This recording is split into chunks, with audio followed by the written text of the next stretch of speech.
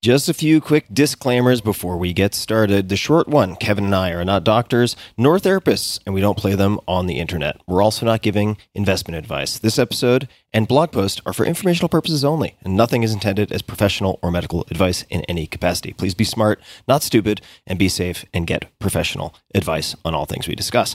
Here's a slightly longer version. This podcast episode is for general informational purposes only and does not constitute the practice of medicine, nursing, or other professional healthcare services, including the giving of medical advice, and no doctor-patient relationship is formed. The use of information in this podcast episode or materials linked from tim.blog is at the user's and listener's own risk. The content of this episode is not intended to be a substitute for professional medical advice, diagnosis, or treatment. Users should not disregard or delay in obtaining medical advice for any medical condition they may have and should seek the assistance of their healthcare professionals for any such conditions. I am not an investment advisor. All opinions are mine alone. There are risks involved in placing any investment in securities or in Bitcoin or in cryptocurrencies or in anything.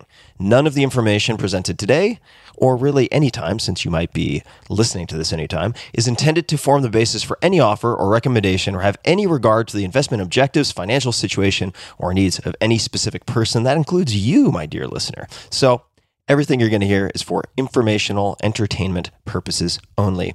And with that said, please enjoy. This podcast episode is brought to you by Helix Sleep.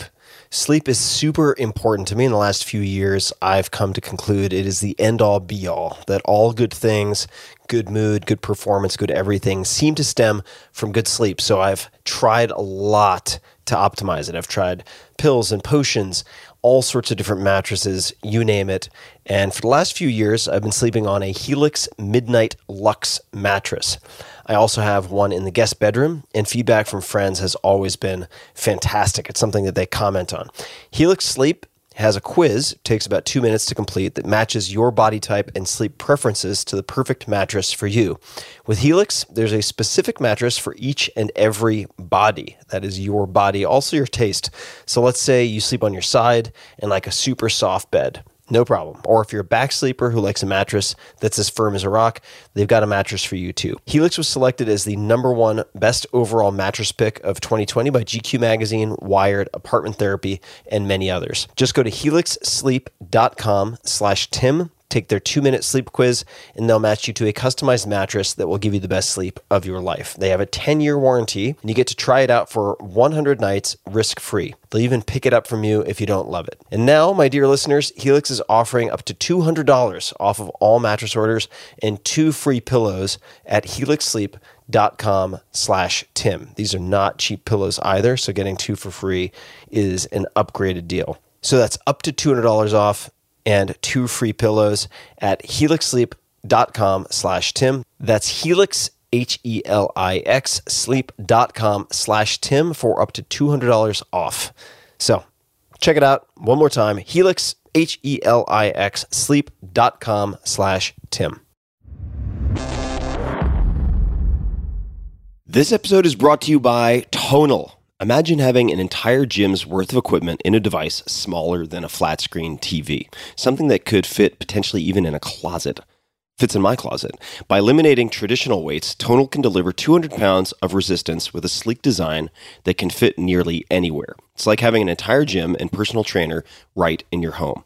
Tonal's patented digital weight system senses your strength and adjusts the weight automatically in real time so you can get the most out of every workout. I have a number of friends, including competitive athletes, who have doubled their strength in short order in a lot of exercises. And part of the reason that's possible is it uses a revolutionary system of dynamic resistance powered by electric motors for strength you can feel. You can also do things like eccentrics. Over time, Tonal learns from your body and automatically increases the weight exactly when you can handle it.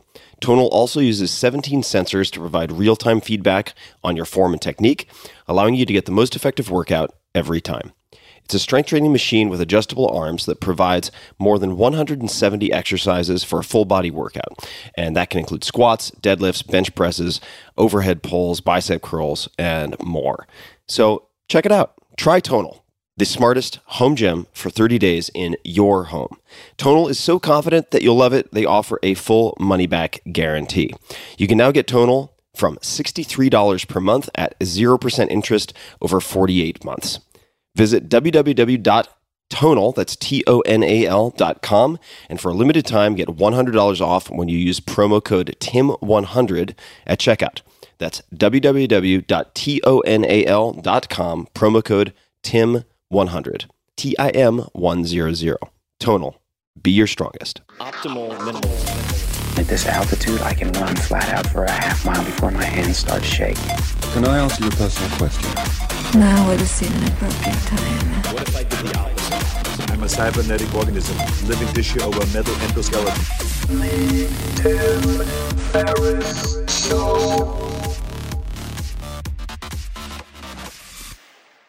Hello, boys and girls, ladies and germs, Kevins and toasters. This is Tim Ferriss, and welcome to another episode of The Random Show, episode number 1374. My guest today, as always, is Kevin Rose. Mr. K. Rose, how are you, sir? Dude, it is, I'm so glad we finally got a chance to hang, when we went and did that trip together. It had been so long, and we finally, now that we're all vaxxed and whatnot, had a chance to hang out in Marfa, Texas. We could talk about all that stuff later. You should. You should. You're teasing it, so you might as well just describe for folks what we ended up doing. It was a lot of fun. It was a great time. It was also just fun to crash together, me on the couch. Yeah, you tried to get in the bed. I did. I tried to snuggle into bed. It was freezing. And then, we should provide some more context, but I will just say that Kevin's like, you got the couch. I'm like, that's fine. I can crash on the couch. And I was like, where are the blankets? And we found basically like some towels, and it got down to like mid 40s at night. I was dying. And then the very last day, I was like, are you sure you checked everywhere? He's like, yeah, I checked everywhere. And I'm like, what about these drawers? I pulled them out under the bed. And I'm like, you fucker, there are comforters everywhere. So it was good. Good shared privation. Or I wasn't actually shared. It was isolated Tim privation, but that's okay. Yeah, I mean, there must have been some health benefit from doing that cold. It's like a cold plunge at night for you, basically, is what you're doing. Yeah, it's great. It's great. Yeah, it was fantastic. But what the hell were we doing in Marfa, Texas? And why is Marfa, Texas noteworthy? I can also chime in. So yeah, we were out at Marfa, Texas, which for those of you that don't know, it's kind of in the middle of nowhere. It is quite the trek to get out there. And so we had a little easier time getting out there, but we got out there, and it was the Art Blocks conference. And so they were doing their first kind of kickoff event. They have a house out there. And for those of you that don't know, Art Blocks is a NFT generative art platform. So they were the very first generative platform, meaning that artists come in, they write code that creates art.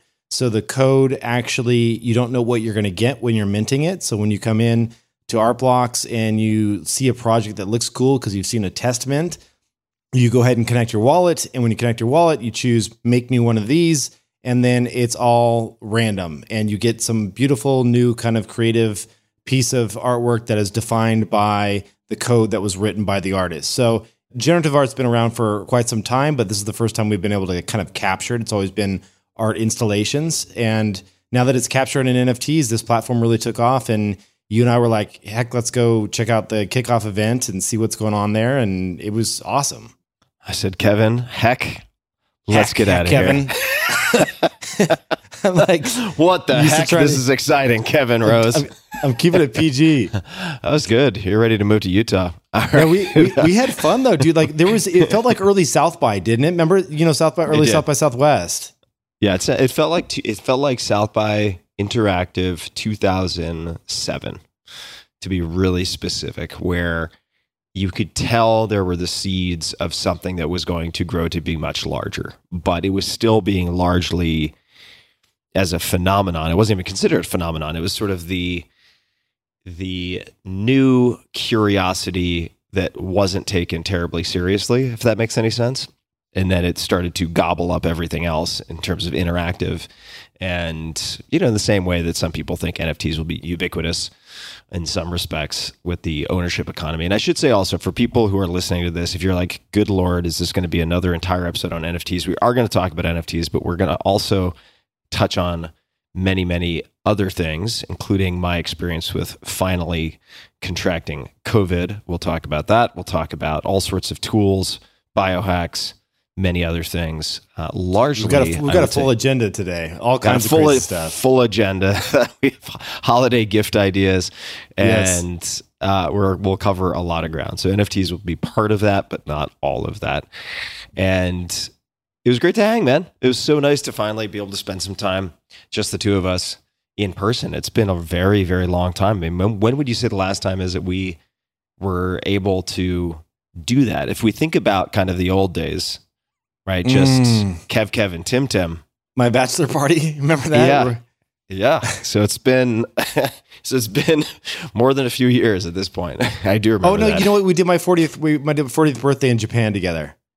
That was the last time we got some real good quality time, and that was 4 years ago, which is crazy. Wow. Yeah. So it was great. It was great to actually hang and be stupid and drink lots and lots of sotol. Oh, speaking of which, yeah, we should talk about what that sotol is, because I thought that was a fantastic drink, and you ended up being an investor in this company that was based in Marfa, which was crazy. And then also, we should talk about the old school. We're drinking drinks now that we used to on the Random Show. We used to talk about what we were drinking. Yeah, so let's check off the drinks. I'll describe sotol first. So sotol, S-O-T-O-L, is a really fascinating plant that is found in a few different places, certain parts of Texas, like West Texas, and also a few distinct portions of Mexico.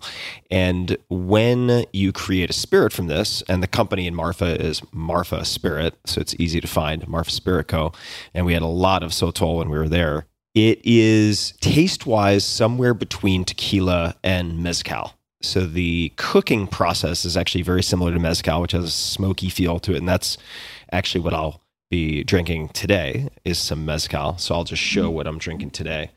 This is Aquí Nomás from Oaxaca, which is a artisanal mezcal. And it is... We'll find out. This was a gift from a friend because he knows that I like mezcal and he brought this back. So this is what I'll be drinking today. But what we had were at least two different types of sotol when we were in Marfa. And we also had Marfa Spirits sotol that has been aged in, I want to say, rum barrels, which gave it an incredible flavor. So that was a blast in Marfa. But today... it is Aquí Nomás from Oaxaca. What are you drinking? I am just having some, it's a little earlier where I am versus where you are. So I went with some champagne, actually. So I'm doing Biohacking champagne, which for me, just the rosé, I know it sounds, it is what it is. You live in Portland, you have Japanese/Chinese calligraphy artwork and you have a designer hypoallergenic dog on a bed behind you. So I think it matches. It works. This is the guest bedroom. But so I mean, dude, you know what? I want to just come out and say it. I love champagne. Champagne is good. I'm sorry. It is just a good beverage. It's like, it doesn't spike my glucose. And I think that Biohacking for under $100, like champagnes can get really expensive, obviously. For under $100, I think it's like $60 or so. It's like the best. It's fantastic. So that's my plug for Biohacking. I'm not a sponsor, although if you want to sponsor me, Biohacking, love that. I'll give people a 2-for-1 because I had two choices. I have more than two choices, but I decided to narrow it down to mezcal and then tequila. And this tequila here, which I'm not having today, but I've had before, I was introduced to a few weeks ago. It's called Lalo. It's made in Mexico. It's made in Mexico. Lalo,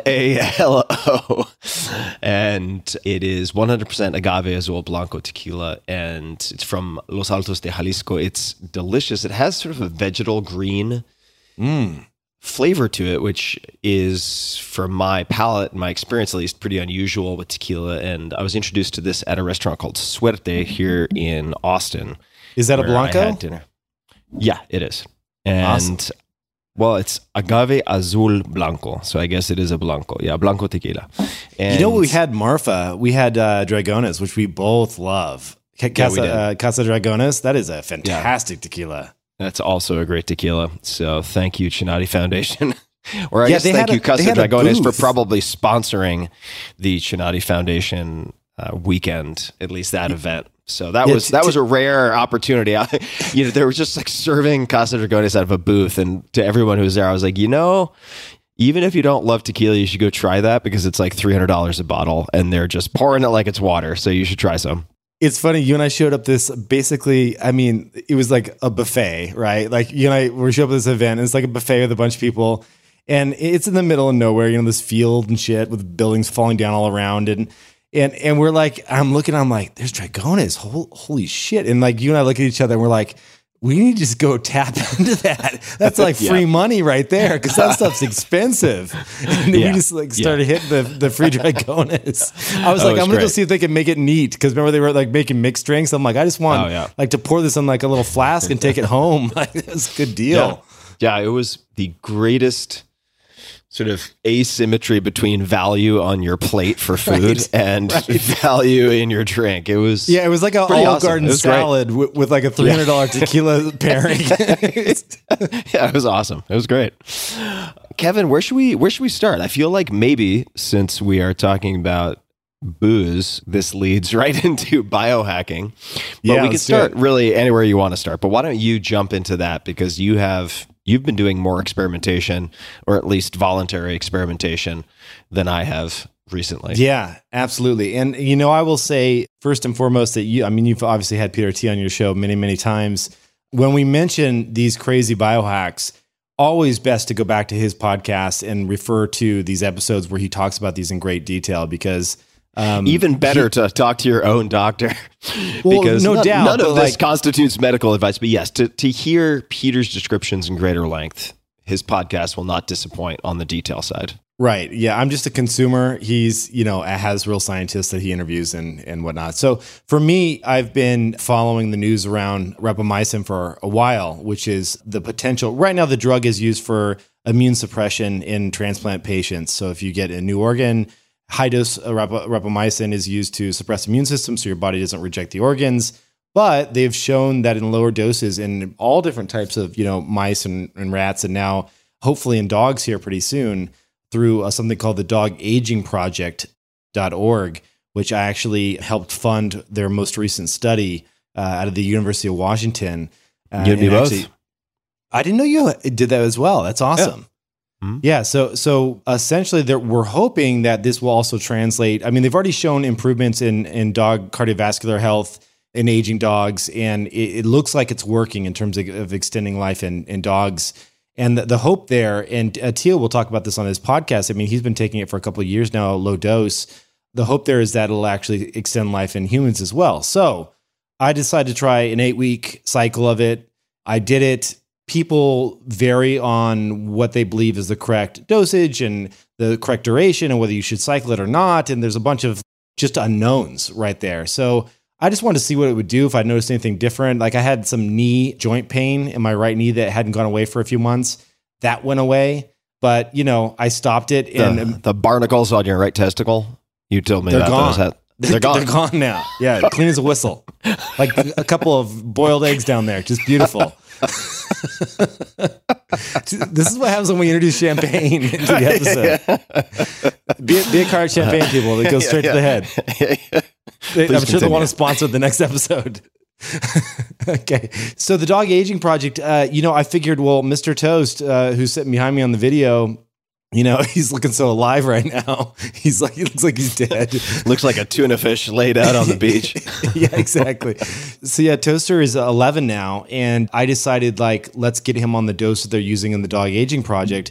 And I'm not joking, Tim, there is a absolute difference. Absolute difference. Like Daria and I will tell you that he jumps. So he didn't, he's having some hip issues as he's getting older. Like his hips kind of slip out from underneath him from time to time.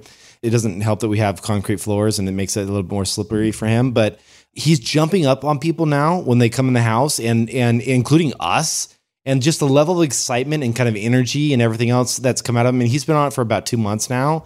It is working. So I have no doubt that those early studies around cardiovascular health, and obviously that will extend dog life to a certain extent. So we'll see what it is, whether it's 5% or 10% or 20% or whatever it may be. I think we powered the study now to detect up to 20%. Is that right? I had to look and see because because that was the additional funds that we recently put in, or that I recently put in. I don't know if you were part of the original funding or the add-on.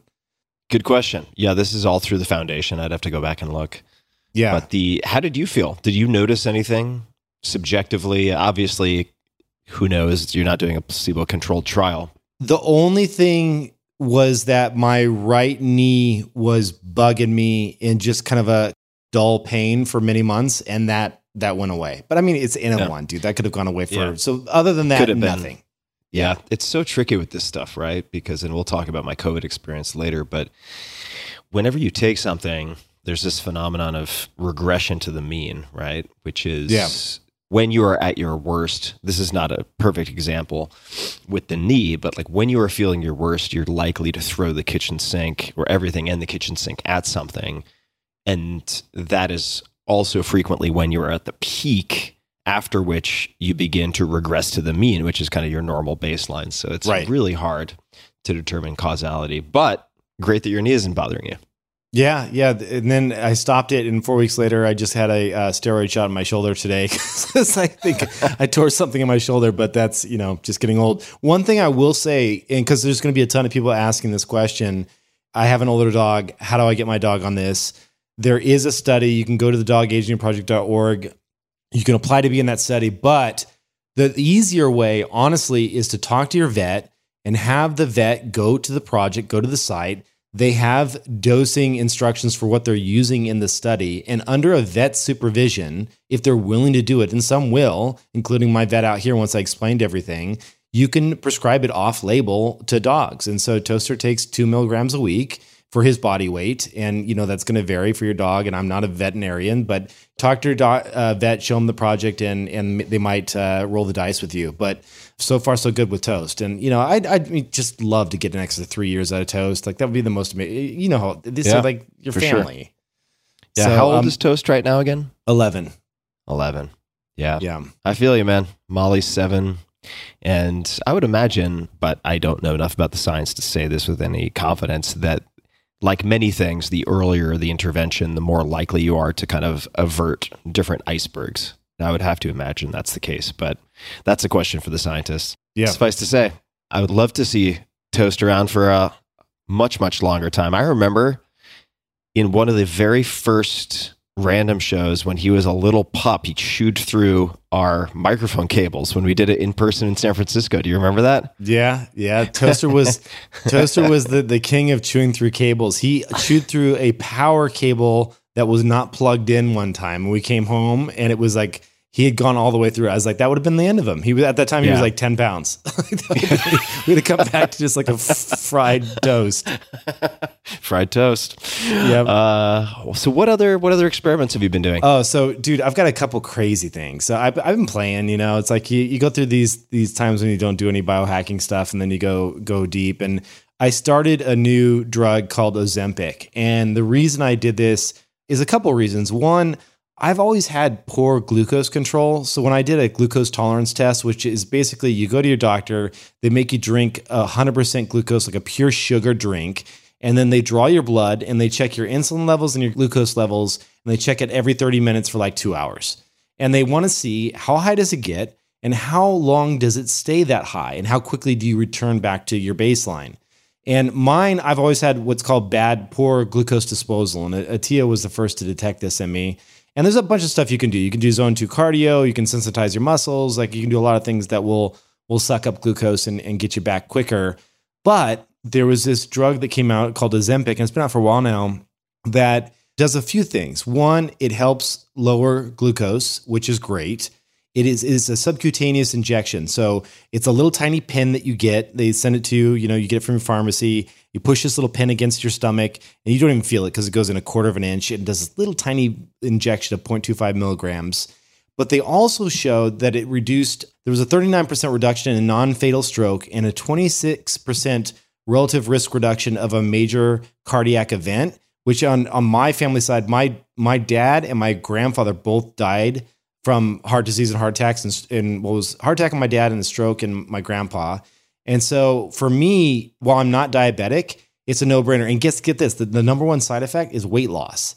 And so I've had a couple buddies that I have one buddy that's been on for 7 months, lost 15 pounds of belly fat and looks great now. Another buddy just started a couple months ago, lost 5 pounds of belly fat. And I like those Portland beers. And I was just like, this is going to be a great little, nice little trimming, if I can get that benefit as well. So, but I will say there are side effects that are unpleasant as well. So let me tell you it's not just like magical Bitcoins appear in your wallet and your penis gets larger and you lose belly fat. Sounds great. I mean, if you find that drug, I'm in. But so this one's tricky because a lot of doctors will prescribe it at 0.5 milligrams versus 0.25. And at 0.5, you get some nausea for the first couple days, and it's intermittent, so it's not like nonstop nausea. But what some doctors do, including mine, is a slow ramp. So I start at 0.25, and you do it for about 4 weeks, and then you go up to 0.5, and with the goal of getting to 1 milligram once a week. And so that's exciting. I'm really excited for Ozempic. So a couple other really quick ones. Unless, do you have any to throw in? Have you been trying anything new? Well, I have been trying things new, but I'm gonna save that for the COVID, the category of COVID. Yes, please continue. All right, so a couple other things. Fantastic article which we can put in the show notes from the Atlantic, where they found the Prozac of the Middle Ages is what they called it. And so back in the Middle Ages, they found out there were these nuns that used to get high off of taking saffron. So saffron, like you have in cooking food, is a very potent, happy drug. And they used to have these people called these croakers, who are these people that they harvest saffron, and they would have to take a break when they were packaging the saffron to avoid getting the giggles, because they would laugh so much from just packaging it and smelling the stuff. And so saffron is it's almost like a happy drug, like a Prozac. But so I was doing some research and I was like, okay, maybe they'll have it in supplement form. I found some like shady stuff on Amazon. I was like, I'm not going to do this. But this company, I finally found one that I trust is Olly brand, Olly. You've probably seen it before. You can link it up in your show notes. They call it the Happy Gummy Worms. And they offer gummy worms now that are infused with saffron with a good enough dose to get you a little bit of that happy feeling, like this. A little bit of the croakies. A little bit of the croakies. So that's fun to play with. And then the last saffron, one is, I remember from 4 Hour Chef that really good saffron is very expensive. Yes, 100%. By weight, it's more expensive than gold, which is crazy. Do you know Zach Williams at all? Have you ever met Zach Williams? Maybe. Wait a second. Maybe I think I have in the Bay Area. Robin Williams' son. Yeah. I don't know if we've ever met in person, so I shouldn't say, but there's a good chance that we've bumped into each other at some point. Yeah, I mean, he's definitely in some similar friend circles, but Zach's just a fantastic human. And after his father, Robin Williams, passed away, he became obsessed with mental health and trying to figure out things that he could do that could improve people's well-being. And he came out with these mood chews called PYM, P-Y-M. They're on Amazon, and you can link them in your show notes. But it's actually a really basic thing. It's just GABA, L-theanine, and rhodiola, which is all these kind of like really stress, like anti-anxiety type mood chews. And he sent me some, and I didn't try them for a while. And then Daria was like, I want to try some of these. And my wife, she got hooked on them. She's like, these are amazing. She's like, she takes them and she's like, I don't even want to drink anymore. She's like, whenever she wants like a glass of wine, she like just take a couple. Yeah. And she that's wild. The juice. Yeah. Well, she still drinks, but not 10 a.m. on Tuesday. Right, exactly. So that they're that good 10 a.m. chew, but they're awesome. And I got to give Zach is like in this for the right reasons. He's not putting any funky weird ingredients in it, and he's just such a good human. I wanted to give him a shout out because they work great. Well. I will say also that I am a big fan of L-theanine for a number of reasons. It's really helpful for, in some respects, taking the edge off of coffee consumption. So if you have a tendency I take it with coffee. Well, that's what I mean. So if you have a tendency to perhaps over-caffeinate and get into the kind of creepy crawly train spotting end of the spectrum, then the L-theanine can help minimize some of that. Rhodiola is very interesting for developing endurance and for endurance output also.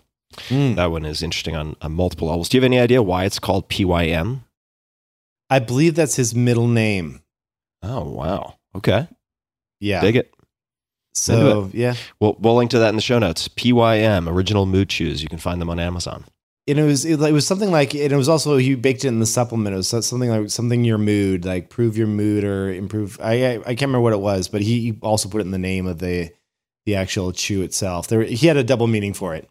I like simple interventions or simple supplements that have 2 or 3 variables, because otherwise, if it's just a laundry list of 27 things, especially, and I say this as someone who knows this industry pretty well, if it's a proprietary blend, so you don't know the actual ratios of these ingredients, it's very hard, if not impossible, to determine what is doing what.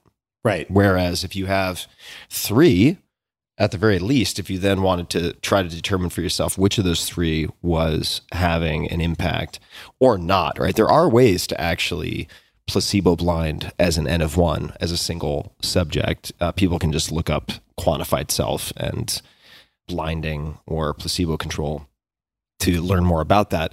But you could actually do a deep dive on each of those 3 and further test to try to determine for yourself, but which is not possible if you're just getting something with 30 or 40 or 50 ingredients, which you do see in some cases. Yeah, you're right. You'll see these proprietary blends, and there's like no clue how much. They don't list any amounts in there. It's just like 30 ingredients. Yeah.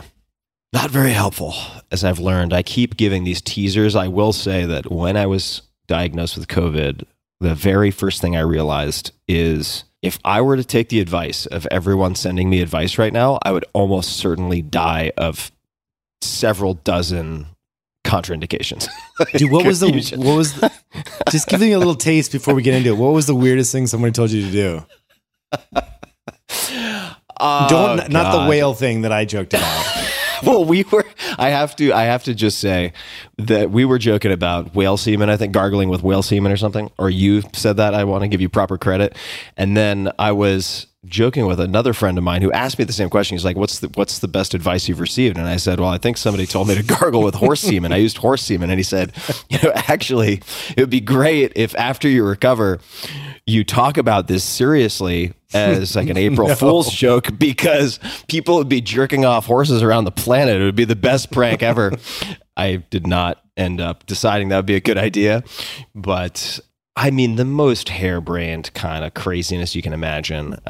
Every alternative remedy possible. So you pick it, there was a recommendation, right? It kind of doesn't matter.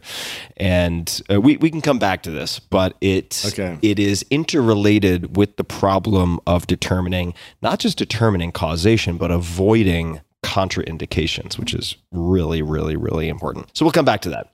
And part of the reason I keep delaying this, folks, if they're just like, why the tease, is because people get crazy on both sides.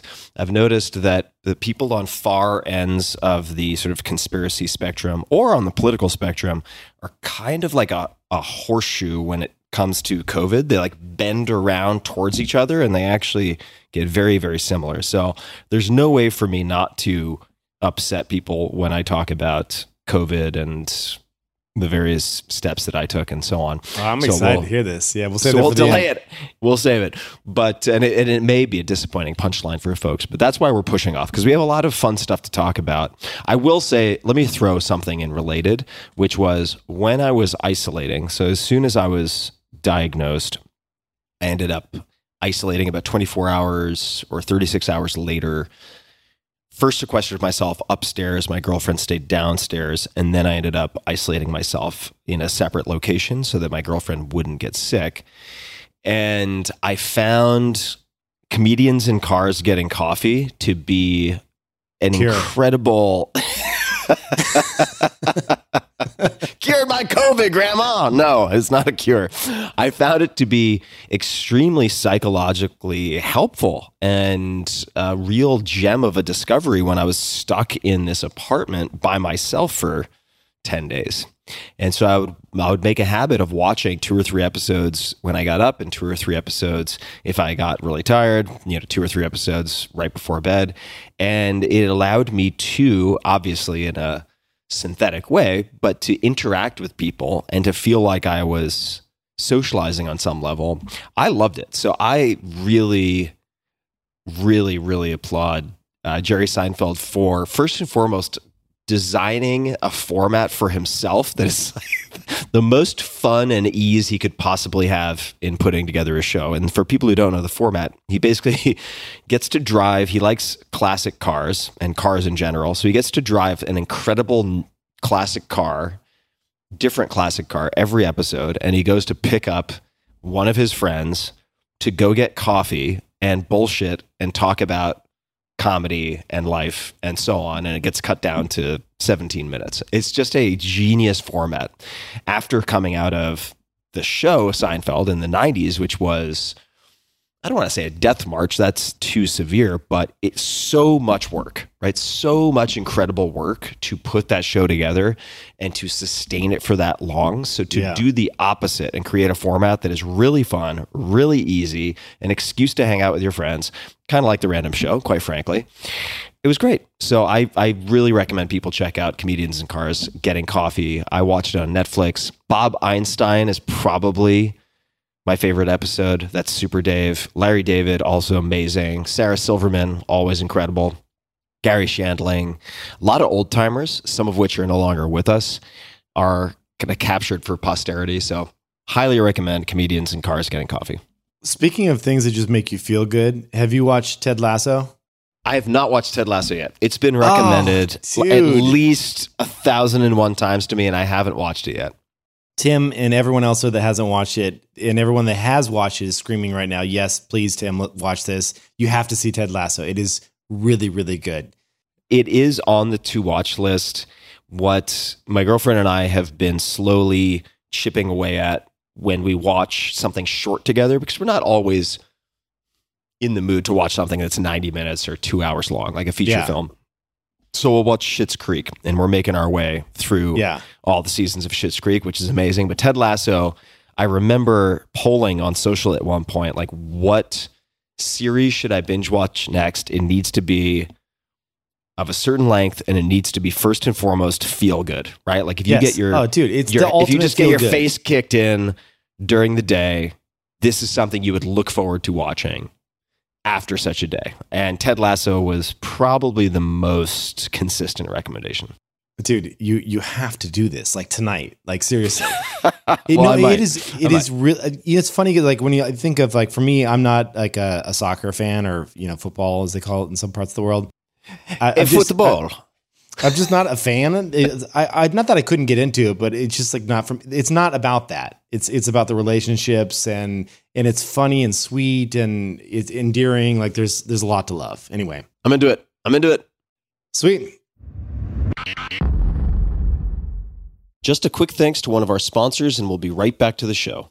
This episode is brought to you by LinkedIn Jobs. Today, many small business owners like me are busier than ever. Time spent searching for and interviewing candidates can take time away from managing and, most importantly, growing your business. That's why LinkedIn Jobs has made it easier to get to the candidates worth interviewing faster and for free.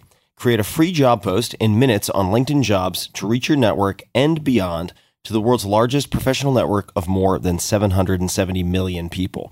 Focus on candidates with the skills and experience you need, and use screening questions to get your role in front of only the most qualified people. Then use the simple tools on LinkedIn Jobs to quickly filter and prioritize who you'd like to interview and hire. It's why small businesses rate LinkedIn Jobs #1 in delivering quality hires over leading competitors. LinkedIn Jobs helps you find the candidates worth interviewing faster. Did you know every week, nearly 40 million job seekers visit LinkedIn? So try it out. Post your job for free at linkedin.com/Tim, T-I-M. That's linkedin.com/Tim to post your job for free. Terms and conditions do apply. All right, Kairos, what other news? What other exciting updates, findings would you like to share? I have one last NFT thing, and then I promise we won't talk about NFTs because you and I are both got the sickness. Oh, no, but you're doing a great job. I feel like I am doing a very junior varsity job. I feel like you have sort of full spectrum expertise. I'm very impressed. You're like a decathlete of NFTs right now. Thank you. Yeah, you're welcome. You're welcome. Yeah, I've been very impressed with your shot put, especially. I think you and I are both kind of, tell me if this is true for you. I think it is. Like, I like to go, well, it's definitely true for me. I like to go light on a lot of different things until I get hooked on something, and then I go really, really deep. If I get the hook. Yeah.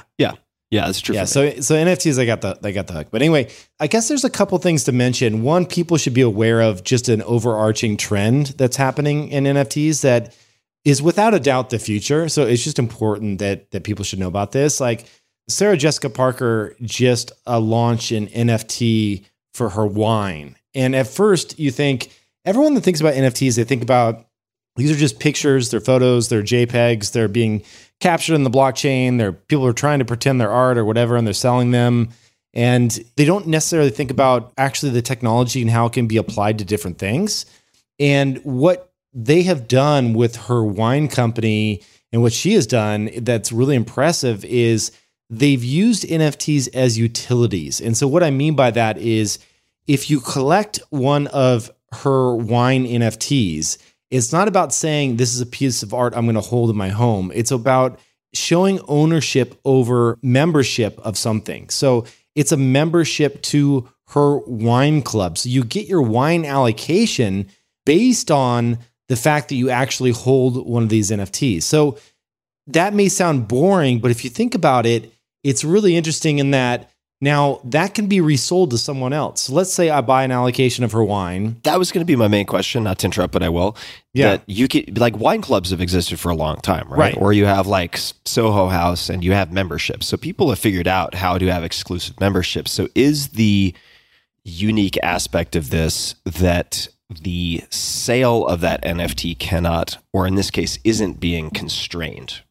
Right. Is that what it is? Well, think of it this way. Okay, so let's think about some of the most scarce things in the wine world. And let's talk about Napa Valley for a second. There are two wineries that are far and above like the cult, like hottest wineries in Napa Valley. It's Screaming Eagle and it's Harlan Estate. And I say that with a slight conflict because I'm on the advisory board of Harlan Estate. But it's fantastic wine. It really is. Everyone would agree with that statement that's in the wine world. It is. Now, imagine you don't exclude me just because I'm not in the wine world. I enjoy Harlan Estates. Yeah, you know what's up. Yeah, well, it's usually when I'm just riding on your coattails, but that's okay.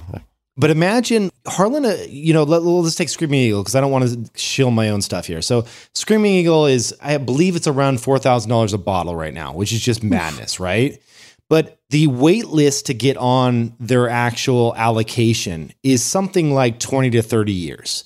So that means if you go to their website today and say, I want to sign up for your wine program, it's going to take you 20 to 30 years to even get considered to be offered an allocation. And that's not just because they're being dicks. It's actually a very small producer, so they don't have a lot of wine to sell. So they have to wait for people to come off of that wait list. Now, in fairness, they could expand production if they wanted, but they know how to constrain supply because it's ultra premium, right? Well, yes and no, but they have this hillside that has very specific climate, very specific soil conditions. Like that, you can't just grow that without compromising some quality, right? Yeah. So there's other ways you could do a sub brand or something like that. You could expand it. They actually have one called Second Flight, which is like their smaller, less expensive $500 bottle kind of sub brand type thing. So imagine membership is no longer about someone retiring and the new person coming on, but about it being a liquid environment. So if I had a membership, I'm like, Tim, I want to get rid of my Screaming Eagle membership. I bought it when this NFT was $100 10 years ago. And now what would that cost? I bet you that membership would go for $25,000, $50,000 or more. And so now that can be resold. You're talking about Screaming Eagle? Yes. Or minimum. Are you kidding me? Yes. Yeah. Exactly. I mean, if the bottle costs $4,000, it's just bragging. I shouldn't say just, but a lot of the value is in bragging rights, right? Right. Just having access. So there's no ceiling for what someone could spend. So now here's the crazy thing. When I sell that to, like, let's say I sell it to you, because of what's written into the code and the smart contract behind the scenes for the NFT, 10% of that sale could go back to the manufacturer, to the producer. So they are, in essence, the artist receiving a commission on the resale of their membership. So these types of utility NFTs are going to be coming And it's not just going to apply to wine. It can be applied to individual objects as well. You can imagine no longer waiting in line for some crazy Supreme drop or some Yeezy sneaker drop. You get the NFT instead. And then price discovery happens in the secondary market via NFTs. And then if you decide to destroy the NFT, you'll actually get shipped the actual shoes from the manufacturer. Gets rid of fraud at the same time. It's amazing. Now, destroy, meaning you're sending it to a wallet that is known to be inaccessible. Well, what you would do is, let's say, for example, that, and this doesn't exist today, but it will in the near future, so this is coming. Let's say you have a limited edition Air Jordan NFT, right? And you're like, I actually want this pair of shoes. You bought it in the secondary market. It started selling. Nike sold it for $250. You bought it for $1,000. And you're like, it's going for $2,000, but I actually want the pair. So rather than have to go on eBay or any of these secondary marketplaces and figure out, are these legit shoes? And I know there's other places that are clearinghouses to determine whether or not they're legit, but you could go direct to Nike and say, Nike, here's my wallet. I'm going to connect my actual cryptocurrency wallet. Here's my NFT. So I prove that I have the rights to one of these pairs of shoes. Now take my NFT and you will destroy it. And in return, you'll present me with a form where I put in my shipping address and you'll actually ship me the physical shoes. It is so cool, and it's coming. So anyway, that's a little preamble on what is going on in the industry. So I have a little announcement to make. So I have a podcast called Proof that is all about covering the NFT space. And I've been lucky to have a pretty decent audience. We're up to 250,000 downloads per episode now, which is just crazy for the NFT world. And I'm going to be offering a utility NFT to these listeners. So I'm going to do 1,000 NFTs in total that are utility, and they will unlock early access to podcasts, a private collectors only Discord, and unfortunately, a bunch of perks that I have planned, but I can't talk about. I talked to some legal counsel, and they always say, don't promise things, like over deliver, but don't make any outrageous promises. But rest assured, I'm going to do everything in my power to make sure that this membership is just awesome. But Tim, I don't want this to be a commercial. I think this is going to apply to all podcasts, dude. Like, I think that there's a world where, in my mind, I don't know, you might cut this out. You might cut this out if I say it, but I'm going to say it anyway. Don't cut it out. You do this every other random show, and I usually keep it in. Go ahead. We'll see. I would buy one of your NFTs just not to hear your ads, dude. Like if I could, if I could get a Tim utility NFT, cut out the ads, get access to episodes and behind the scenes, like additional extended footage. This is where things are going to go. Like you'll hold something and whoever the creator is going to provide additional benefits, additional things for their audience. I'm telling you, in the next 2 years, you'll see so many podcasts adopting this type of model. Not just podcasts, but sites in general will be adopting this type of model. So if someone buys Kev NFT, it's called Proof, the Proof NFT. But yes, I love that you're trying to rename it Kev. But yeah. Kev. So when people buy the Proof Kev NFT, they could also flip that and sell that 6 months later to give someone else the same access. That's right. You sell the NFT off to someone else, and then they immediately receive all the perks going forward from that point. You're such a crafty little monkey. You really are. Dude, you're going to be doing this. Well, you know this could be applicable to what you're doing. I know it could be. Quite honestly, I feel like I've been thinking and cogitating and meditating on this too long. And honestly, the novelty of all of this will have worn off by the time I do anything. And therefore, I have less interest.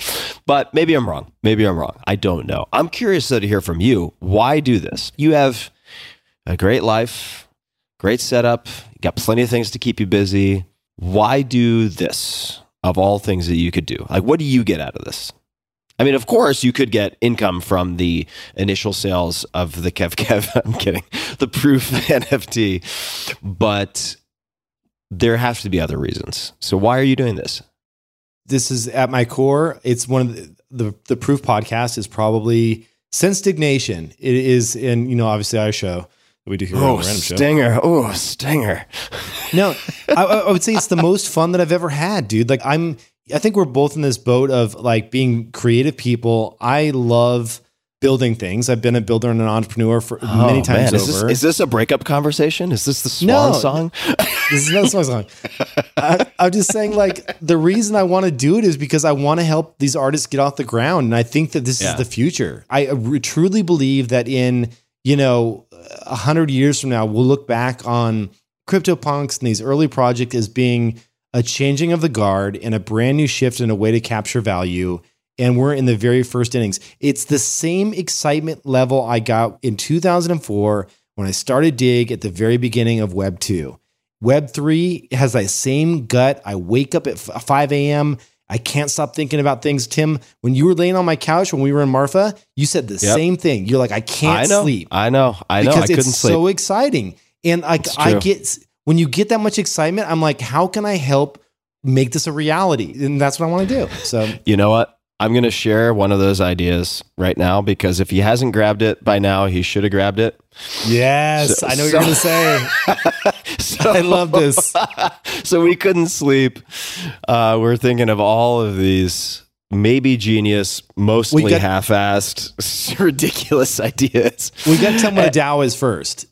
Yeah. All right. So, DAO has come up a couple of times on the podcast. Okay. A DAO is go for it. Give it a quick, quick summary. So in the world of Web3 and crypto, there's something called the DAO. It's a decentralized autonomous organization. It basically means a fancy way of saying a group of people coming together, decentralized being like independently, to work on something together, work on a project together, collect NFTs together, whatever it may be. So a DAO is a very common, it's like saying like a new corporation or a new LLC.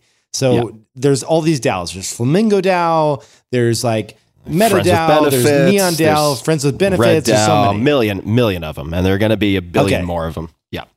Okay. Go ahead. So, and you can use them, or I should say, design them for many, many different purposes. And so, for the few days that we're in Marfa, everyone's drinking booze.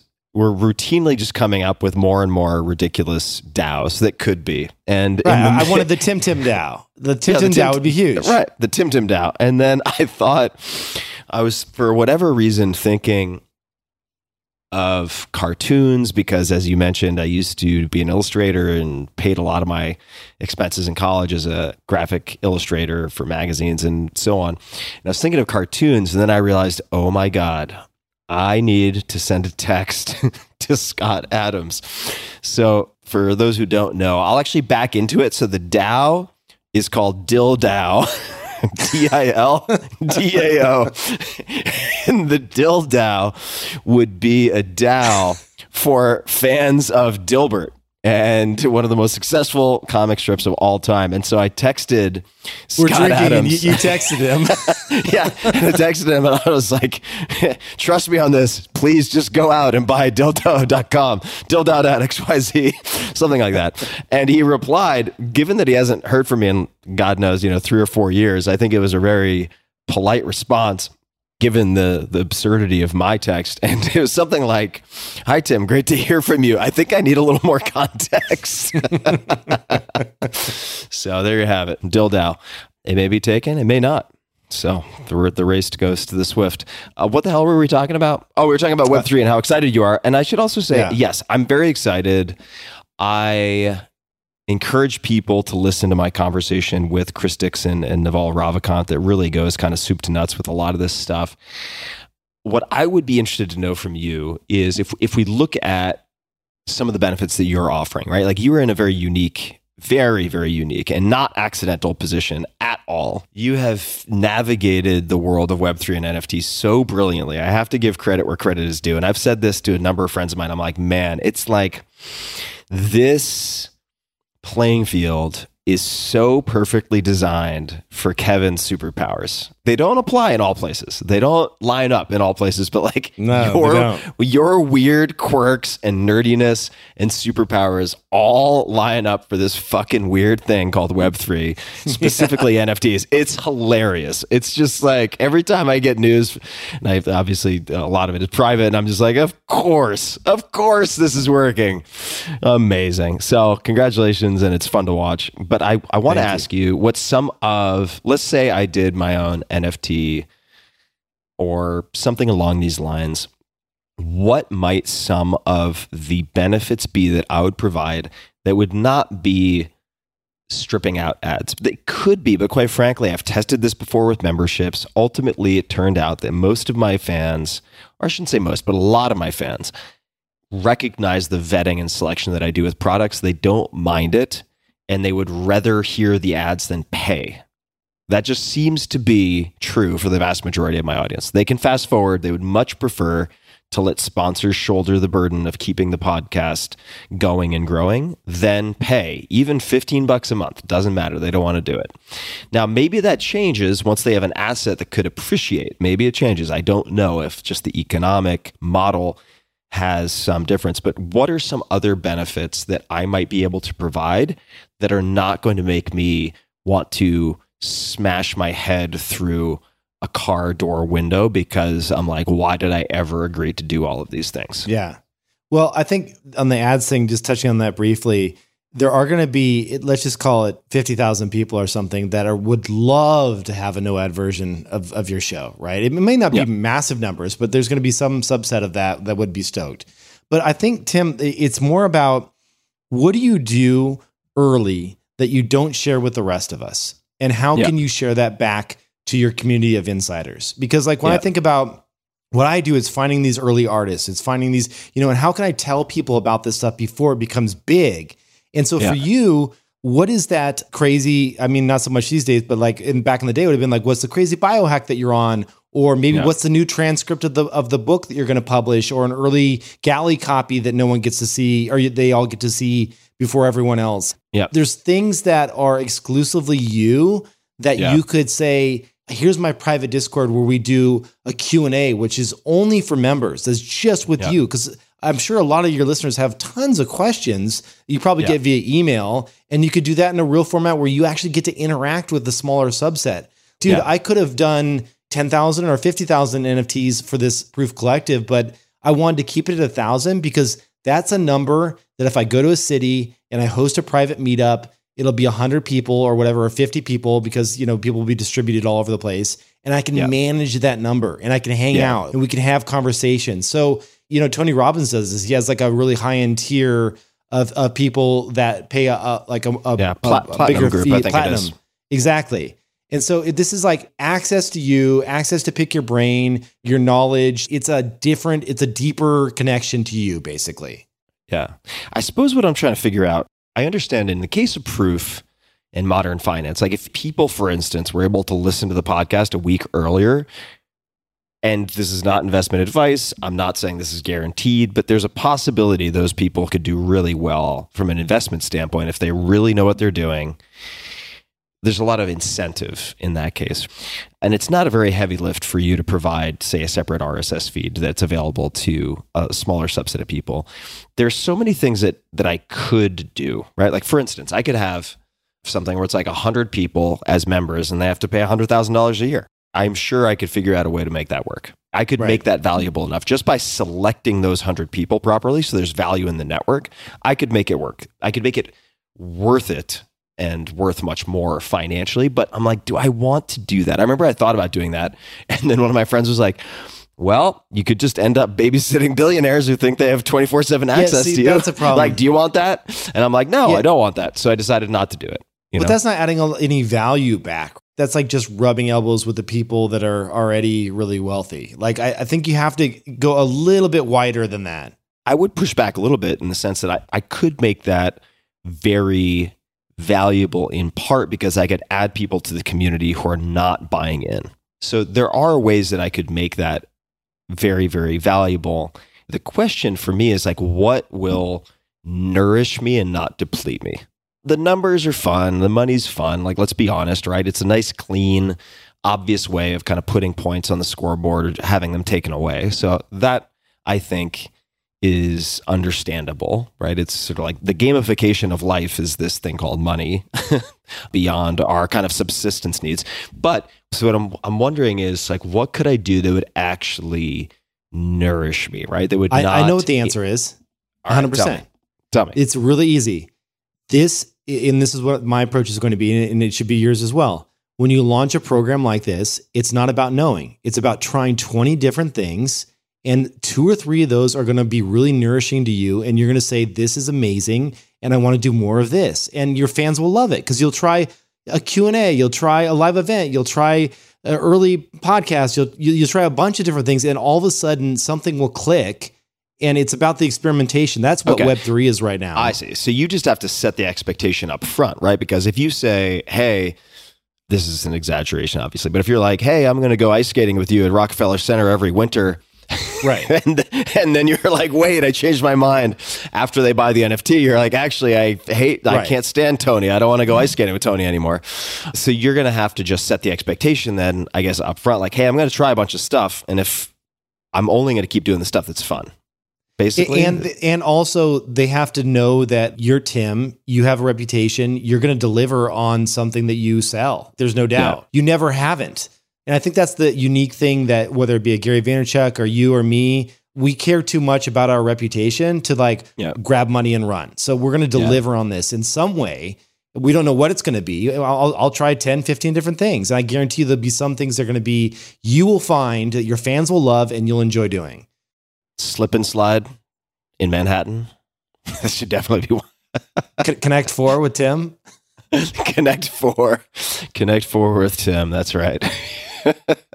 Twister is the one I was going for. Yeah. So where can people learn more about the Proof NFT? Is there a place to go? I guess they should just go to your Twitter handle. Where would you suggest they go? I would if they're listening to this and they're like, tell me more, Kevin Rose. How do I do this? My main website for it is proof.xyz. And on the top there will be a link for a newsletter. If you subscribe to that newsletter, those will be the first people to know, along with Twitter. But Twitter you can miss because it can just go down, stream. But the newsletter folks will get it in their inbox. And then you're in the Kevin Rose flywheel of infinite joy. It's so beautiful. It's so beautiful. I love it. By flywheel, you mean I forget to send a newsletter. I probably only send a newsletter every 3 months. So. Oh, it's great. It's perfect. It's a very slow flywheel, but it's a yeah, that's right. It's like more like a tricycle. Yeah. So, couple of questions. Where did this XYZ thing start? Because that is a thing. Yeah, the domain handle .xyz was co-opted by just the whole NFT and crypto movement. It just became this thing where all the .coms were taken. It seemed too commercial. It was played out. It was old. A .so was big for a while, Notion.so and things like that. And for some reason, it was like, if you're Web3, if you're crypto, if you're NFTs, just use .xyz, and everyone just latched onto that. So that's been the thing. Was there someone who led that charge? Because it could have been a million other things. Yeah, I don't know. Oh, I'd love to know. I'm so fascinated by how these conventions start. Who was the person who's just like, guys, this is what we're doing, or just had the reputation that they were the first people to do it. And there has to be a .nft coming soon, you would imagine. That would be a no-brainer. I wonder about so many conventions, right? Like back in the day when every startup ended with LY, you know what I mean? It's like Bitly, Optimizely, this LY, everything was LY. And then there's the, Spotify, Shopify. Who's the first person to use the Fi? Expensify.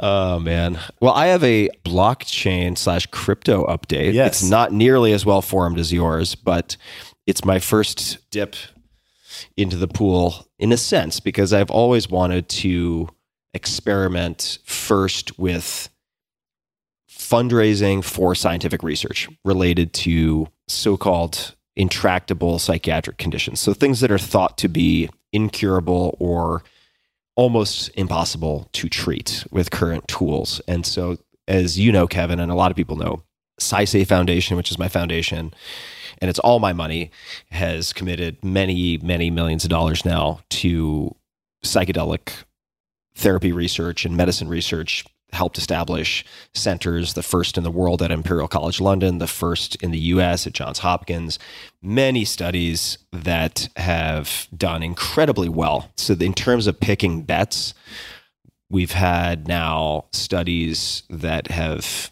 been in Lancet, in the New England Journal of Medicine, kind of sweeping the Oscars equivalent from a scientific standpoint. And I was introduced, so you mentioned art blocks earlier in this conversation, and sorry I'm slurring my speech a little bit. It's actually not from the alcohol. We'll talk about that with COVID, but the losing the words is not from the booze. The horse semen? It's mostly from the horse semen. It's a little viscous. It taxes your vocal cords. You always take it to the. I mean, I just want to dial it. I just want to turn it to 11 for a second. So, God, we took it from Saisei Foundation to horse semen in 1 second flat. So, Snowfro, who is the founder of Art Blocks, introduced me to a nonprofit called Endowment. And this is another great name. So ENDAOMENT.org, endowment.org. And he introduced me to them because they help nonprofits accept cryptocurrency donations. And it's a very cool, effectively company, organization. In this case, they have a nonprofit arm. I believe Giving Block is a for-profit company that takes a very different approach, but is complementary. If you're a larger organization, nonprofit, or a 501c3 that wants to accept cryptocurrency but doesn't really have the knowledge or desire to develop the expertise around crypto, these are two ways to do it. And so I was introduced to Robbie and Zach at Endowment, and they helped get the Saisei Foundation set up on Endowment. So if anybody out there is looking to back a proven player who really picks good shots within the scientific research fields, and that includes many different things, but predominantly focused on psychedelic medicine and addressing things like treatment-resistant depression, opioid use disorder, so different types of addiction, and many, many other things, then you can go to Endowment, that's ENDAOMENT.org/Saisei, SAISEI. We'll include a link in the show notes at tim.blog/podcast, but if you want to type the whole thing out, it's just app.endowment.org/Saisei. And Saisei, I'm surprised I probably haven't mentioned this before. The name of the foundation means a whole bunch of things in Japanese. I used to live in Japan, went to a Japanese school. I love Japanese culture and the Japanese language. Saisei means rebirth or to be born again. And that is how many people feel after undergoing properly administered psychedelic therapy or psychedelic assisted therapy. So that's why the name is Saisei. So people can check it out. That's so cool. Yeah, it's great. I'm excited about it. And it's also a way for me to feel really good about engaging with it. There's a couple things, Tim. You were so early on this and nailed it before it was cool. Like, I feel like all the universities these days are like, how do we add psychedelics to our roster? And it's like, it's a snowball that kind of, I feel like in many ways you started, which is awesome to see. Thanks, man. Thanks. Yeah, it's been really exciting to see a lot of what has happened in the last handful of years, and just to see how far it's come politically also. There's a lot of room left for improvement, but just last week on Veterans Day, that was November 11th, I was in Coronado, which is in San Diego, basically, and I'm pulling up my Twitter profile for a second because I can give you the actual website, which I would like to do. I was there for a benefit for vets. On Twitter, it's the handle at Vets for Vets, but they had a Strength in Numbers gala to end veteran suicide. And the website for vets is vetsolutions.org. They sponsor psychedelic treatments for veterans and have a particular focus, I believe, not exclusively, but have worked with many Navy SEALs, therefore the location in Coronado. And the reason I bring it up is that I was on stage with Governor Rick Perry, so former governor, I guess he's the 47th, I want to say, governor of Texas, former Secretary of Energy, Republican. And right next to him was Rick Doblin, founder of maps.org, which is doing incredible work, including phase 3 trials for MDMA-assisted psychotherapy for PTSD. So they have many veterans involved with this, who is as far left as you can go, sort of hyper, and again, these are maybe exaggerated terms, but kind of like hyper conservative, hyper liberal, sitting on the same stage, disagreeing on many things, but agreeing completely on the value of psychedelic medicine for That's amazing. these conditions like PTSD. So it's really kind of mind-blowing, pun intended, to see how we were in a scientific winter and a policy winter, basically, for 50 or 60 years after the Nixon administration. And in the last 18 months, really, last 2 years perhaps, there's just been this flash boil and so much has happened. So cautiously optimistic. And I do think that SciSay Foundation will continue to be on the forefront, seeing around corners and looking at things that are not yet on the mainstream radar at all. So I'm excited. Awesome. It's great that it takes crypto. Like anyone can, I see you just connect your wallet, you can donate crypto and it's good to go. Yeah. And I want to give also some credit where credit is due. I ended up there because I was invited by a friend of mine, former team member named Nick Norris. So I want to thank him for inviting me to participate in the event. And I also want to give thanks to all of the sponsors who supported that event, including Future Ventures. And I'm an LP in Future Ventures, but Steve and Genevieve Jurvetson were there, who were kind enough to host me and allow me to sit at their table. And it was just an incredible event. So I'm super excited about what is to come in 2022. One question I had for you, a friend of mine, she recently did ketamine therapy for depression. Mm-hmm. And there's actually a startup that I'm not affiliated with at all. I don't even know the founder. It's called Mind Bloom. Have you heard of this? Yeah. Okay. So I'm very glad you brought it up. I have thoughts on Mind Bloom. So continue. It's interesting because what she did is she signed up for it. And normally people think of ketamine as like an IV treatment that you go into a clinic and all of that. And it's, that's kind of hardcore to get stuck up with an IV. And, you have to be some people are very not cool with needles, right? So right. This is actually a pill they're pills that they mail to your house. They pair you with a therapist. And she was saying fantastic things about it. It's kind of home therapy, only available in like a dozen or so states right now. But ketamine treatment at home, I just wanted to know what your thoughts were. I started off incredibly skeptical and concerned with telemedicine as applied to psychedelic experiences. And that extended to ketamine, because I do think that there are, even with some psychedelic compounds, probably with all, but to a lesser extent with some and to a greater extent with others, the potential for abuse. I had a lot of questions around telemedicine, particularly when you're dealing with remote/virtual administration of drugs. And ketamine, for those who don't know, it's a dissociative anesthetic. It is, generally speaking, extremely safe. It is widely used. I believe it's one of the 100 most essential medicines as defined by the World Health Organization, because as an anesthetic, and again, double check everything with your doctor, but my understanding is it's famous for being inexpensive and not suppressing respiration. So it has a great risk profile. And some people will say, oh, that's a horse tranquilizer. That's not really accurate. It is used in veterinary medicine, but it's very widely used in humans. So many horse drugs these days. There are a lot of hot horse drugs. A lot of hot horse drugs. A lot of horse therapy out there these days. People need to take a closer look at these horses. These horses got it figured out. They beat COVID. They've done everything. These horses have it all figured out.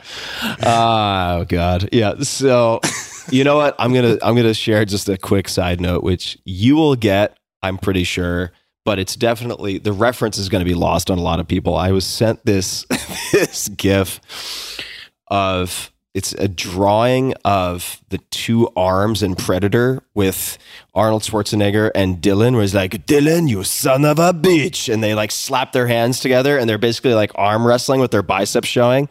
It's one like gigantic white arm, which is Arnold Schwarzenegger, and then one gigantic muscular black arm, which Carl Weathers, I believe. I mean, both incredibly jacked, and they're like baby oiled up, and it's this like extremely long handshake just for the glamour shot. And I was sent this painting of this, and it said, and on one side I had liberal, And then on the arm, it said ketamine. And then on the other side, it said I saw this. conservative. And then on the arm, it said ivermectin. And then below, it's like, at least we can agree on horse drugs. Yeah, exactly. So technically not accurate, but it was still pretty funny. I saw that as well. That's great. Yeah. Do you know ivermectin actually is, I believe, used by many people suffering from psoriasis? I want to say it's psoriasis. It might be rosacea. It's either psoriasis or rosacea. And because of all of the buzz around ivermectin, one of the casualties has been that people who really need it for known indications are having increased trouble procuring it. Kind of wild to think about. In any case, someone will be able to fact check that on the internet. Shall we talk about COVID? What do you think? Yeah, let's do it, dude. Now's the time. Now's the time. All right. So wait. I got a text from Tim. It's 2 COVID tests. It's me. You're texting me and Saka. I think we can say that. Yeah. And it's two COVID tests, and it's like they're both clear redlined. I mean, you didn't say fuck, but you were just like, shit, like this happened. Here we go. What was the first, like, walk me through it. Like, you just woke up one morning and was like, I just don't feel right. Or what happened? Yeah, I'll walk you through it. So this is about 2.5 weeks ago now, I want to say, something like that. And it was, if I look back, as you know, I've been very, very careful and so careful. Began tracking COVID end of January, beginning of February 2020. Put up a blog post, which was very moderate, super moderate, and ultimately, in the subsequent weeks, encouraged South by Southwest to cancel and was kind of dragged over the coals at the time. And then, of course, COVID turned into what COVID turned into, and have been very careful. Not because I assume that it is instantaneous death. That is not what I assume, but because I have pre-existing respiratory issues, very well-established respiratory issues, and there were a lot of unknowns. There continue to be a lot of unknowns related to COVID-19. And I wanted to delay getting it as long as possible. So looking at the lifestyle calculus, it was very easy for me to mitigate risk without making huge sacrifices. I saw a lot of potential upside and very limited downside to taking certain precautions. I ended up going to F1, so Formula One in Austin, where at least in the paddock, everyone had been, I believe, both vaccinated and tested negative with a PCR test within 48 or 72 hours. Where I think I contracted it because there are so few options, because I've been so careful. There are so few options where I would have been exposed.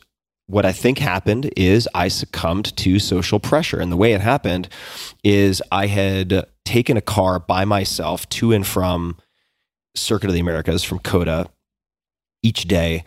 And then on the last day getting back, I had made some mistake and there was a snafu with transportation. And so I ended up getting kind of directed to a location, to transportation, which I assumed meant I would be able to get a one-on-one ride back to the city, since trying to find parking is just impossible. I mean, there were 400,000 people there over 3 days. So I end up in a golf cart driven like a half a mile to this point. It's complete pandemonium, right? Like everyone is trying to leave COTA at the same time. And I get directed to this van and it's like, there's your ride. Now I had taken a van to the event that day, but I was one of 3 people in the van and we spaced out and so on. And I also had a mask. On the way back, I opened the door of the van and it's packed. It's like a 12-seater with 12 people or 11 people so that I could fit in. And they're like, okay, yeah, hop on in. We're headed downtown. And I was like, oh, fuck. I don't want to do this. But at least where I was, everyone was tested. Fuck, whatever. And then I got in and I sat down and it's like, there was this one model chick vaping in the fucking van. I mean, it was terrible. And I'm just sitting there like reading my Kindle. I'm like, if I'm going to get fucking COVID, it is going to be right now here. And then about 5 days later, started feeling very, very congested and began to develop a really severe headache. And I attributed it to allergies in Austin because Austin has really, really bad allergies. You have cedar or juniper ash, you have ragweed, you have all sorts of allergens that cause really severe reactions in people. So I just assumed it was allergies. And then I was getting ready to pack to get on a flight to go to New Orleans for a friend's 50th birthday and Halloween. And we were, by basically my request, everyone was going to be PCR tested when they landed. And we had, my girlfriend and I, Binax kits at home. So we had Abbott manufactured rapid antigen tests at home. And I was feeling congested. And so she very wisely suggested, well, before we get on the plane and pack and do all this stuff, why don't you take one before we go? And I did, just as a formality, right? Kept packing, and I came back and I'm like, oh shit, that looks positive. And I don't know what the, let's just call it accuracy. There are different ways to assess these tests, but let's just say that it's 85% accurate. And Peter Attia could give you a much better description, right? I think it's one of those things when it's if it has a positive, it's more likely to be positive, but it could miss. You know what I'm talking about? Like I do, but also if you just take 2 tests or 3 tests, right? You can get the likelihood of 2 false positives down to say less than 5%. So let me ask you a question. The one thing I'm always curious about these things, because we've all done these at home, or at least a few of us out there listening.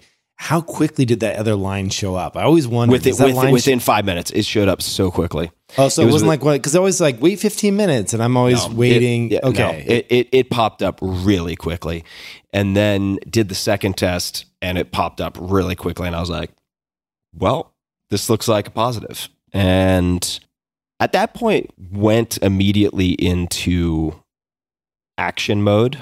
I didn't panic at that point. I'm very good in crisis, or I should say, and some people listening might say, well, that's not a crisis. Well, if you knew my history and you knew some of the outcomes that I've seen and the doctors I've interacted with, you wouldn't be as cavalier. What is action mode for you? What does that mean, action mode? Yeah, I'll tell you, but I'll just say, like, in crisis situations, it's like the little paper cuts of life on a daily basis that make me lose my shit. But like, if there's like a car accident or someone is in the hospital or something really bad happens, I'm good in those circumstances. The freeze in Austin and doing disaster response, and like, I'm really good in those circumstances. So what action mode meant for me was, number one, immediately scheduling a PCR test to definitively confirm that I was positive. But you knew you'd taken like 3 of these things. Like no, I'd taken 2 at that point, but before, and actually this is important. So before considering different types of actions or interventions, I wanted to really, to the extent that I could be close to 100% certain, be 100% certain. Because as one doctor I know well puts it, not Peter, another doctor, he says, drugs are all terrible with a few positive side effects. Meaning you're signing up for a targeted effect that you're hoping will be helpful or beneficial, but almost all drugs have known and or unknown side effects. It's just part and parcel. Very few things are so selective that it's all upside. So I wanted to be as certain as possible. So PCR test. And then as soon as that was confirmed, sort of simultaneously scheduling because I could cancel. Let me just pause for a second and say, none of this is medical advice. This is very specific to me. It's very specific to conversations with my doctors, but I want to, for educational purposes only, walk through this so that people can, if it's helpful, have some view into my thought process. So I booked IV monoclonal antibodies, which are from Regeneron in this case. Question. Questions as this is unfolding. Where you're based, you were in Austin at the time, is that correct? That's right. Okay, so is that something you could just book? I didn't even know you could just like book, or do you have to have a doctor go and like how hard is it to get that? Yep. So, and you know what I just realized also? I didn't answer your question about MindBloom, and I want to come back to that because this is related. So let me just put a bow in MindBloom. So MindBloom, CEO is Dylan. I've met with him. I've had a number of people I know who are extremely seasoned facilitators with psychedelic medicine. The vast majority of those facilitators are charlatans, as you and I know, but there are a handful of folks who are really methodical and expert, in my opinion, and they've gone through the Mind Bloom process and they have said only positive things, which I was dumbfounded to hear. And that's awesome. I've never gone through myself, but I have, through a clinic here in Austin about a year and a half ago, done 5 or 6 infusions with IV over the period of 2 weeks so that I would be able to speak to the effects and side effects of ketamine if people asked me about it, specifically for depression or suicidal ideation. I think ketamine is very interesting. Also for chronic pain, and that relates to NMDA receptors, but we won't get into that. So Mind Bloom, very interesting. And I have a very high opinion of both the company and the CEO, Dylan. So that's Mind Bloom. I've heard good things as well. So the reason I tied that in, and sorry for forgetting that earlier, is because there is a company called Drip Hydration, driphydration.com. And my girlfriend booked the monoclonal antibodies through Drip Hydration. And the way that works is you effectively sign up, and then you will be, and I'm probably getting some of the details wrong here, but you will be contacted by a doctor or nurse practitioner who does an intake evaluation. Because there are risks with almost anything that is an unfamiliar compound. You can experience anaphylactic response, right? You could have anaphylactic shock and you could die. So there are people who have adverse events with monoclonal antibodies. And as I'm also going into action mode, I'm talking to 3 different doctors, and it gives me tremendous sympathy every time I have a situation like this or some type of acute medical situation, how challenging it is to navigate medicine and science, even if you are really plugged in. So I was in contact, I'm not going to name names, but I was in touch with 3 doctors, all very good doctors. One effectively said, do monoclonal antibodies as quickly as you can, because the sooner you do it, the better. My understanding is generally you want to administer within 7 days of contracting. But keep in mind, I don't know when I contracted exactly. It was probably 5 days before I was diagnosed. The second person said, I don't think you fit the risk profile. You are not immune compromised from sort of a textbook assessment. Yeah. You're double vaxxed, right? You're double vaccinated, in my case with Moderna. There are possible downsides to having the monoclonal antibodies administered. I would advise against taking it, and you should wait and see. And if you develop more severe symptoms, then we can talk. The third doctor gave me the pros and cons, and this is a very common response that you'll get, gave me the pros and cons and said, really, it's up to you. I could justify saying go. I could justify saying don't go. That's a very challenging situation to be in. There is no tiebreaker in this case. Can I ask you how you got 3 doctors? Are these like pre-existing doctors that you've worked with in the past? Pre-existing doctors. Okay, I know you know a lot of doctors. I just was wondering, you're calling up people randomly, or right, 1-800 COVID doctors. Yeah. I am not calling up people randomly. I, as you know, Kevin, really believe in redundancy and backup, and I have 2 backup whole house generators at my house, which meant I was one of 2 houses in an entire neighborhood with power during the Austin freeze last winter. My feeling, and this is from the military, not that I was in the military, but a lot of my friends who have been in the military will say 2 is 1 and 1 is none. If you have 2 of something, you're going to lose 1 of them, and then you'll have 1. If you have 1, just consider it none. Because doctors get sick. Sometimes doctors are unavailable. Mm-hmm. I'm not in a near fatal car crash, so it may not even qualify as an emergency for some doctors. And for that reason, I want to have multiple people sort of on contract, or multiple people I've already done intake with, who I have relationships with, who I can contact via cell phone. If I'm going to spend excess money anywhere for redundancy, medical is where to spend it for you and your loved ones. So that's how I had 3 people. And I was doing this via email and also via cell phone. And I spoke with all of them. And they're all great. But the point is, there was no consensus. I ended up for psychological reasons, deciding that I wanted to do it because of some of my pre-existing conditions. I did not want to wonder whether or not I was going to develop some type of respiratory distress or collapse. I didn't want to have that on my mind for the next 5 days.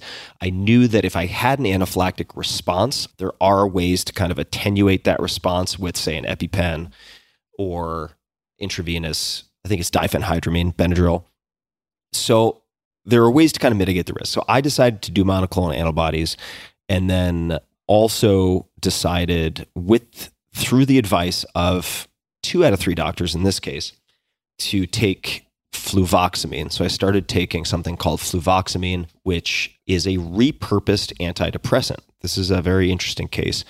So fluvoxamine, and I'm reading here from nature.com, so I would expect it to be credible and fact-checked, but obviously do your own homework and please always speak to any doctor before stopping or starting any medications. So common antidepressant slashes risk of COVID death. So fluvoxamine, not to be confused with Prozac, which is, I think, fluoxetine. It has a very similar name, but it's different. So fluvoxamine is a different antidepressant that is cheap, widely available, and frequently used for depression and obsessive compulsive disorder. So also I was like, I'm kind of curious to see what this will do to me. Win-win. Yeah, win-win. But I'll just read briefly so that people have an idea of why this has been repurposed. So it is also known to dampen immune responses and temper tissue damage. And researchers credit these properties with its success in a recent trial.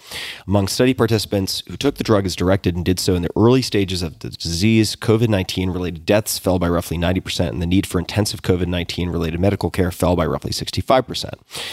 Now, I should, however, also read the quote from a scientist at Emory University School of Medicine in Atlanta who says, a major victory for drug repurposing, but next, quote, fluvoxamine treatment should be adopted for those at high risk for deterioration who are not vaccinated or cannot receive monoclonal antibodies.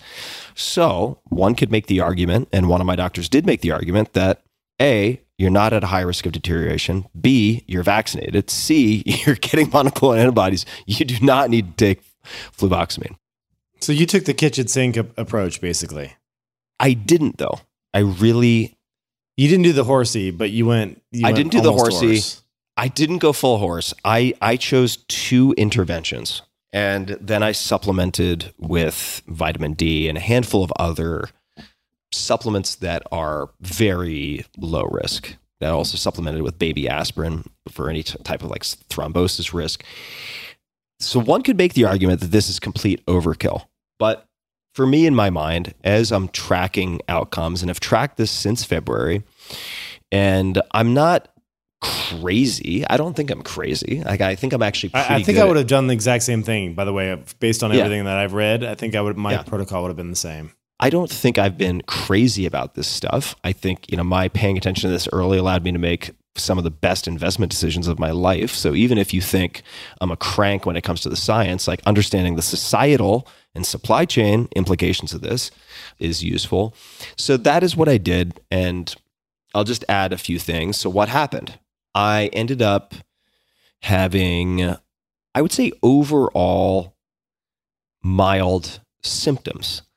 Well, what was the text you sent me where you said you woke up in the middle of the night with a little bit of a panic? What was going on there with the chest stuff? So there were a number of kind of events that were very disconcerting.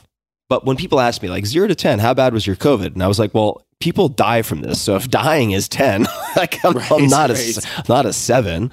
Like, I have to assume that if it's like a 7 or above, you're in the hospital. So 4, 5, perhaps, I don't know. And so I had mild fever. I had severe headache, and very bizarrely, like a localized headache that felt kind of like an ice pick in the side of the head. Ooh, I hate those. Which was unpleasant. I had extreme muscle soreness to the extent that it was hard to move at all. But the most disconcerting, those are all, say, severe flu symptoms, let's call it. Yeah. It's the lung shit that scares you, though, right? it was the respiratory distress and labored breathing, like tightness in the chest and having difficulty breathing, that was the most disconcerting for me by far. That was definitely the scariest. And that was just one night? That was a few different nights. And also, it's very difficult to determine causality, what causes what, because so many things are happening simultaneously. So as an example, when I started to wean off of the SSRIs, because I've never been on SSRIs before, and I also spoke to a number of doctors. A few were like, you don't need to taper off, you can stop cold turkey because it's only 10 days. And then I spoke to a few other psychiatrists who I trust very deeply, and they said, absolutely don't stop cold turkey. And I tapered off. So I taper off of the SSRIs. This is maybe 5 days ago. So let's just call it 2 weeks post. Although I took the fluvoxamine at full dose for 10 days and then tapered off over, say, 3 or 4. Talk to your doctor. Don't just do what I did. What I noticed was each night, as I started tapering off, I would wake up at between 4 or 5 in the morning with really rapid heart rate and sweating profusely. Crazy. Now, it happened once. Who knows what it's from? That can't be the SSRI, though. Well, hold on. Well, hold on. So it could be anything. Or it could be any number of things. But then it happened the next night, and then it happened the third night. I'm like, okay, something's happening. But is it from COVID? Is it from the SSRIs in some capacity? There's a chance that that is it. And it might be from the lack of SSRIs, right? Well, like that's the other thing. Is it because I'm experiencing a rebound inflammatory response from removing these SSRIs that have an anti-inflammatory effect? I don't know. So I'm about now 2.5 weeks out. I did my first workout last night and have had a splitting headache since. Within a few minutes of starting exercise, my heart rate spiked to 150, 160 beats per minute. Wow, crazy. One of the most consistent. That's high, dude. It was. Doing what? Yeah. Doing nothing. I mean, getting on a stationary bike for 5 minutes to warm up. I will say the fatigue and extended fatigue and ease of fatigue has been the most noticeable, persistent effect. And I remember also the symptoms coming in waves. Maybe at day 5, I really was just going so stir crazy. I wanted to go outside for a walk, mask on, away from other people, late at night. And I ended up going for my first walk, not that night, but the next kind of late afternoon off hours. And I went for a walk in downtown Austin, not near anybody, way, way outside of any congestion, for a half hour. Really slowly, flat ground, and I came back and I was so tired that I fell asleep for 4 hours.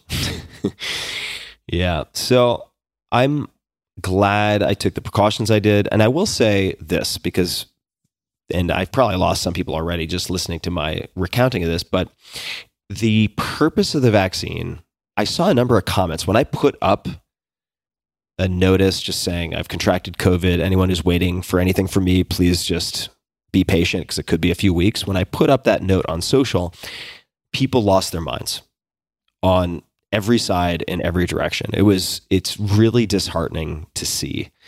And it's not because I care personally, but it's become such a divisive issue. And what I'll say, just for me personally, I never expected the vaccine to prevent me from becoming infected.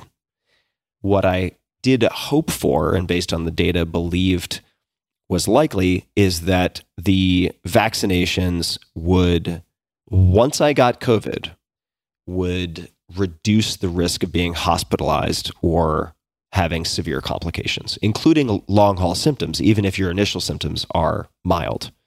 So I just think that's really important to say, because a lot of the responses I saw were, oh, you think you're so fucking smart, like, doesn't seem like your vaccine is working. And it's like, well, guys, if less than 1%, and this is the number I've been told by a number of docs, so definitely check the primary materials, but if less than 1% of the people currently hospitalized are vaccinated, just based on the data, forget about the politicians, forget about all the yelling and screaming on YouTube, but just looking at the data we have, which are not all manufactured by Big Pharma, as someone who funds a lot of science, I just want to say, like, it's not that simple. The conspiracies on one side, which are like all of this is being driven by big pharma, have a grain of truth to them in the sense that, big pharma lobbies and has a lot of capital and they can exert influence, but they don't have complete control over something like this. Similarly, on kind of the other end of the spectrum, you have people who are concerned about nanny states or police state and the US government enforcing this upon people. I'm not talking about mandates, by the way. I'm putting that aside. That is just like outside of the purview of this conversation. But if we're talking about my personal reasons, I happen to still believe that good scientists exist and that the scientific method is the best approach we currently have for asking questions of nature and getting back verifiable, repeatable answers. I was vaccinated to keep the symptoms as mild as they happen to be for me. And I'm not convinced that that would have been the case otherwise, given that, when things were hitting New York, I was on the phone talking to doctors at Mount Sinai and other places, senior attending physicians who were telling me on the phone, if you hear people telling you that this is just affecting people who are 70 and 80, don't believe them, because I'm looking in front of me at like 2 or 3 people in their 20s and 30s who are intubated and they have no pre-existing symptoms or comorbidities. None of them smoke. You got to be careful with this stuff. So that is my story. Well, I'm glad you're okay, man. That's the most important piece. That's thanks. Great. I have had some residual cognitive effects, though. I was mentioning earlier that the kind of slurring of words and missing words, there do seem to be, I don't think they're going to persist forever necessarily, but there do seem to be some residual effects. And part of the reason that I chose to become vaccinated, part of the reason I chose to take the approach that I took, which is heavily dependent on your individual doctor input, was not just to lower the risk of severe symptoms in the early stages, but to decrease the likelihood of long haul symptoms, which are no joke. Yeah. No joke. Yeah, I just got my booster. I actually went with the Pfizer and decided to mix and match because I saw some good, pretty compelling early data around additional coverage with the mixing and matching. I'm sure you probably saw that as well. Yeah, so you should get your fourth booster with some horse semen. Yeah, exactly. That's the finisher.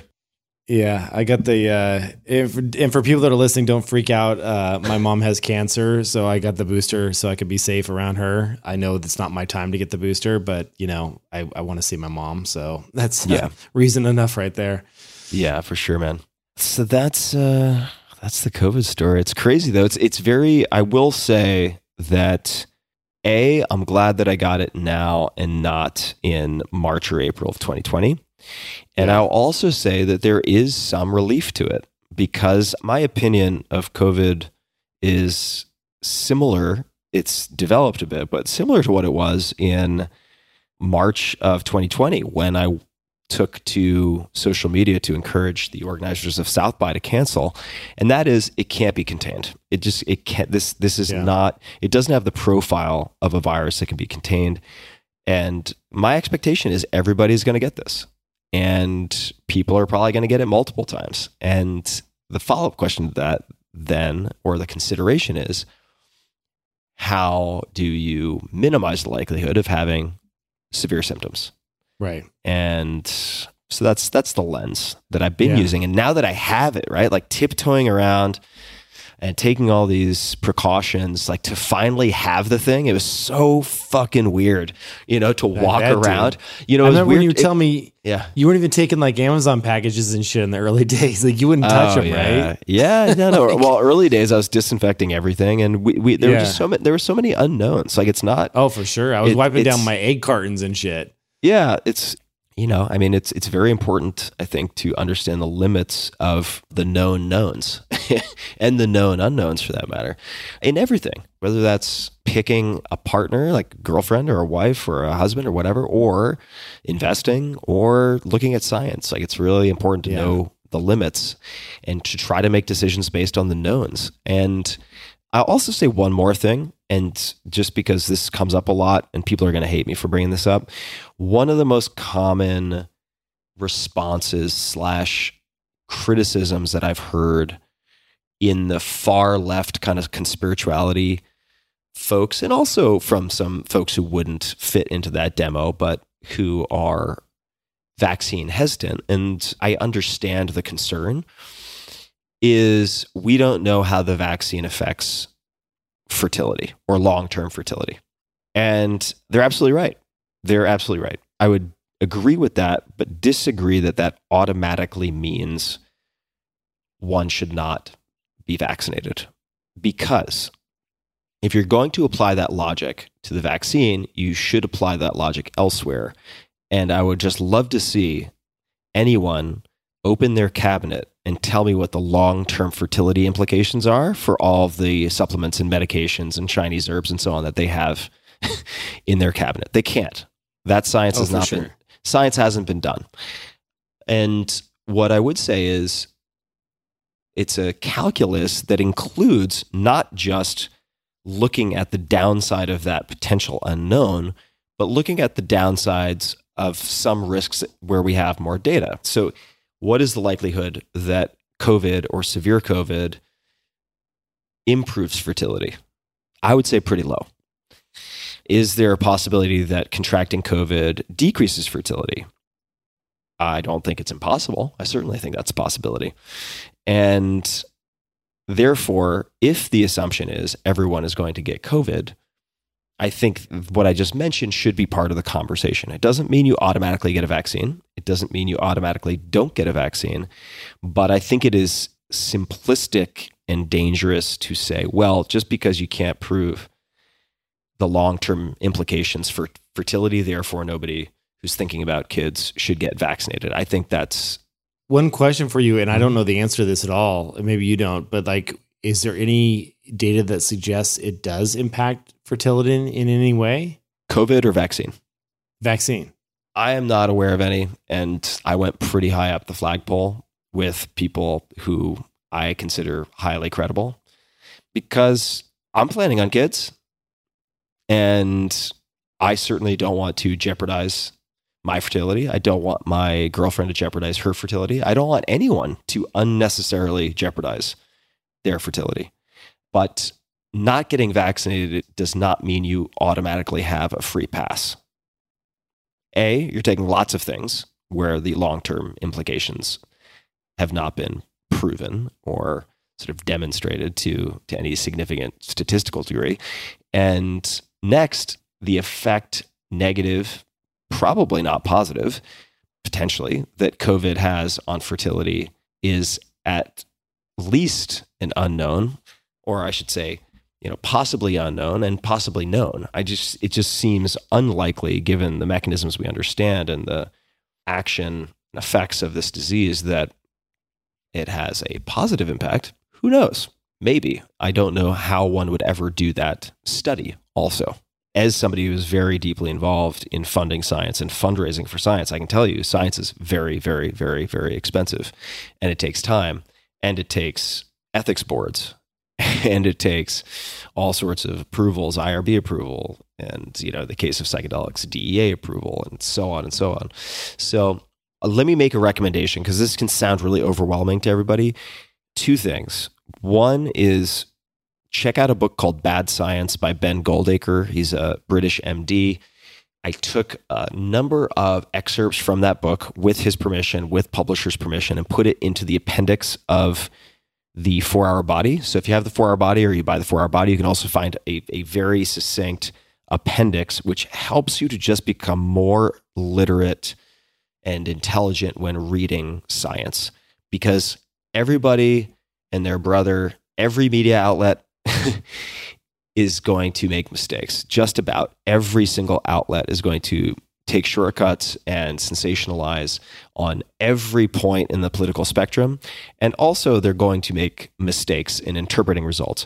So one of the best things you can do for your life and critical thinking and decision-making with health is to become just a little bit more literate with science and your ability to separate fact from fiction, or at least clear bullshit from something that might be plausibly okay. And you can do that with a few hours of investment. You just need to read, say, Bad Science I took some of my favorite parts, put it in this appendix in the 4 Hour Body. And there's also a series of articles by Peter Attia, Dr. Peter Attia, called Studying the Studies, I believe it is. And yes, his are great. That's a deeper dive, but really, really worth taking a look at that. It's been incredibly helpful to me. It's enabled me outside of COVID to make some really critical decisions, I think, well, and it doesn't take that much time. If you're willing to invest 5 hours, you could really change your life or the lives of others by making better decisions later. It's a great investment of time. Awesome. Good recommendations. Let's get to holiday gifts. Yeah, let's do it. And then I have to run in about 10 minutes. So why don't you go first? Sweet. I've got a bunch. You know, we're getting that time of year where, especially with supply constraints, that it's good to order on the early side, you know, for a lot of this stuff. So I don't know when this is planning on dropping, but these are all for Christmas 2022. Yeah, exactly. So I'll say a couple things. One of the things that I have found to be a really fun thing, speaking of like Ted Lasso and other fun things that you can do at night that don't involve drinking or just, you know, some fun things to do with your spouse or significant other. Legos for adults, man. Some of these Lego projects, they're not for kids. They're like super throwback, super complicated, like crazy Lego sets. I just got Daria, my wife just had her birthday. She's actually her birthday's in 3 days, but I just got her the Ecto 1 because she's a huge Ghostbusters fan. Oh, that's awesome. I'm looking at it right now. Yeah, it's super legit. It's not like snap 5 pieces together. It's like, this is like a 1,000 piece or whatever it is project. I got the Voltron one, which is awesome. They have a vintage Porsche 911, and you can link these up, but they're just fun. It's just something, to when you're at home and bust out the Legos and have a good time. I was just gonna say we'll have links to all these in the show notes. So if you're lucky enough to listen to this on the early side, because I'm sure they're all sell out, then just go to tim.blog/podcast and search random show, and it'll pop right up. There you go. A couple other quick things from me because I know you got to bounce. So, dude, are you a fan of Benchmade knives? I am. Yes. Okay, cool. So I got this new favorite from them. It's the 537 Bailout family of knives. Like, it's just like a sick little pocket knife. It's open assist, or what is it? This has the little tiny nodule that you kind of just like flip open. It's not automatic. I do have an automatic that actually, like right here, like check this out. You can only get these in Oregon because they're legal here in Oregon, but like you got the full, like, see, you can on video if you're watching on video. Yeah, but that's Oregon only edition. That's Benchmade as well. But Benchmade makes great knives. For those of you listening to the audio version, I just pulled out a switchblade on the video.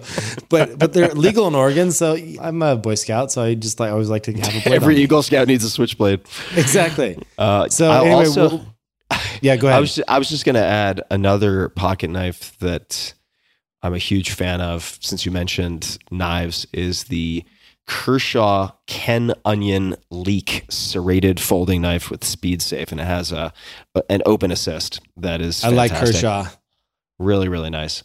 I don't know if you know this, but Benchmades are actually made about a half hour from my house. I went to their factory. Ah, that's cool.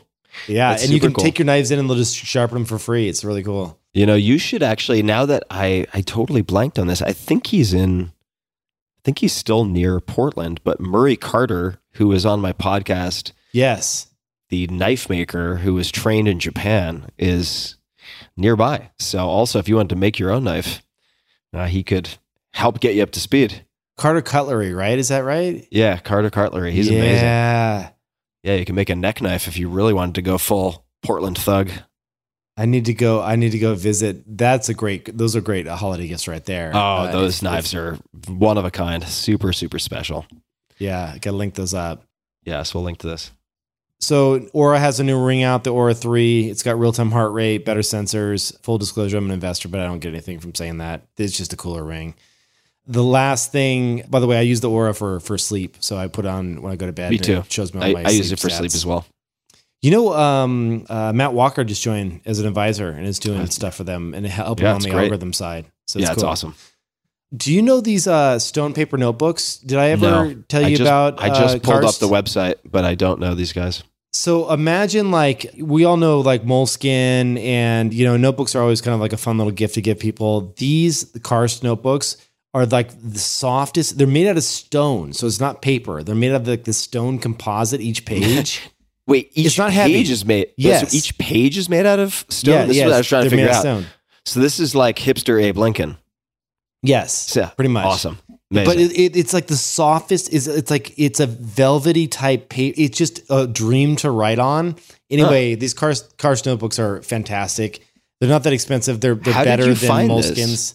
Somebody gifted me one, and when I put like pen to paper, I was like, wow, this feels so good. And then I researched them and realized that they were sustainable and just made from not trees but from stone. And I was like, I have to. And now I just have them all over the house. Like I buy them. I've got 2 on my desk right now. How on earth do you slice stone thinly enough? I think it's a pulverized, and they make like a sheet out of it. That You can more click on the sense. about and then click on the materials link there, and it'll show Cool. you how they do it. Amazing. But it's really, really beautiful to write on. Oh, and then also, dude, that my last gift idea is that venison jerky that you invested in. That you got me Maui hooked Nui. on that stuff. That stuff's so good. Maui- Yeah. It's so good. I keep I had a ordering bag it. right before we recorded. Yeah. Maui It's the Nui best, is- like 10 grams of protein, like, post workout or whatever, just like the easiest, and it's tasty. It's really good. So good. Yeah, it's so good. So people can check that out. Maui, Maui, Nui, Nui, venison. I think it's just Maui Nui, venison. I get the bars because they make them in links as well, but I like the bars the best. The pepper bars. Yeah, I love the good. bars. I actually eat the links more. They have fresh cuts. They're used in some of the top restaurants in the country. They're fantastic. And they're So, wild, and they're like wild What harvested. do they call it? Yeah, wild harvested. So they're not like penning them up or anything. They just do. Oh, like no. Yeah. No, they're gobbling up the ecosystem in Hawaii, which is why also you're actually improving the ecosystems in Hawaii by eating this deer because the effects are so destructive.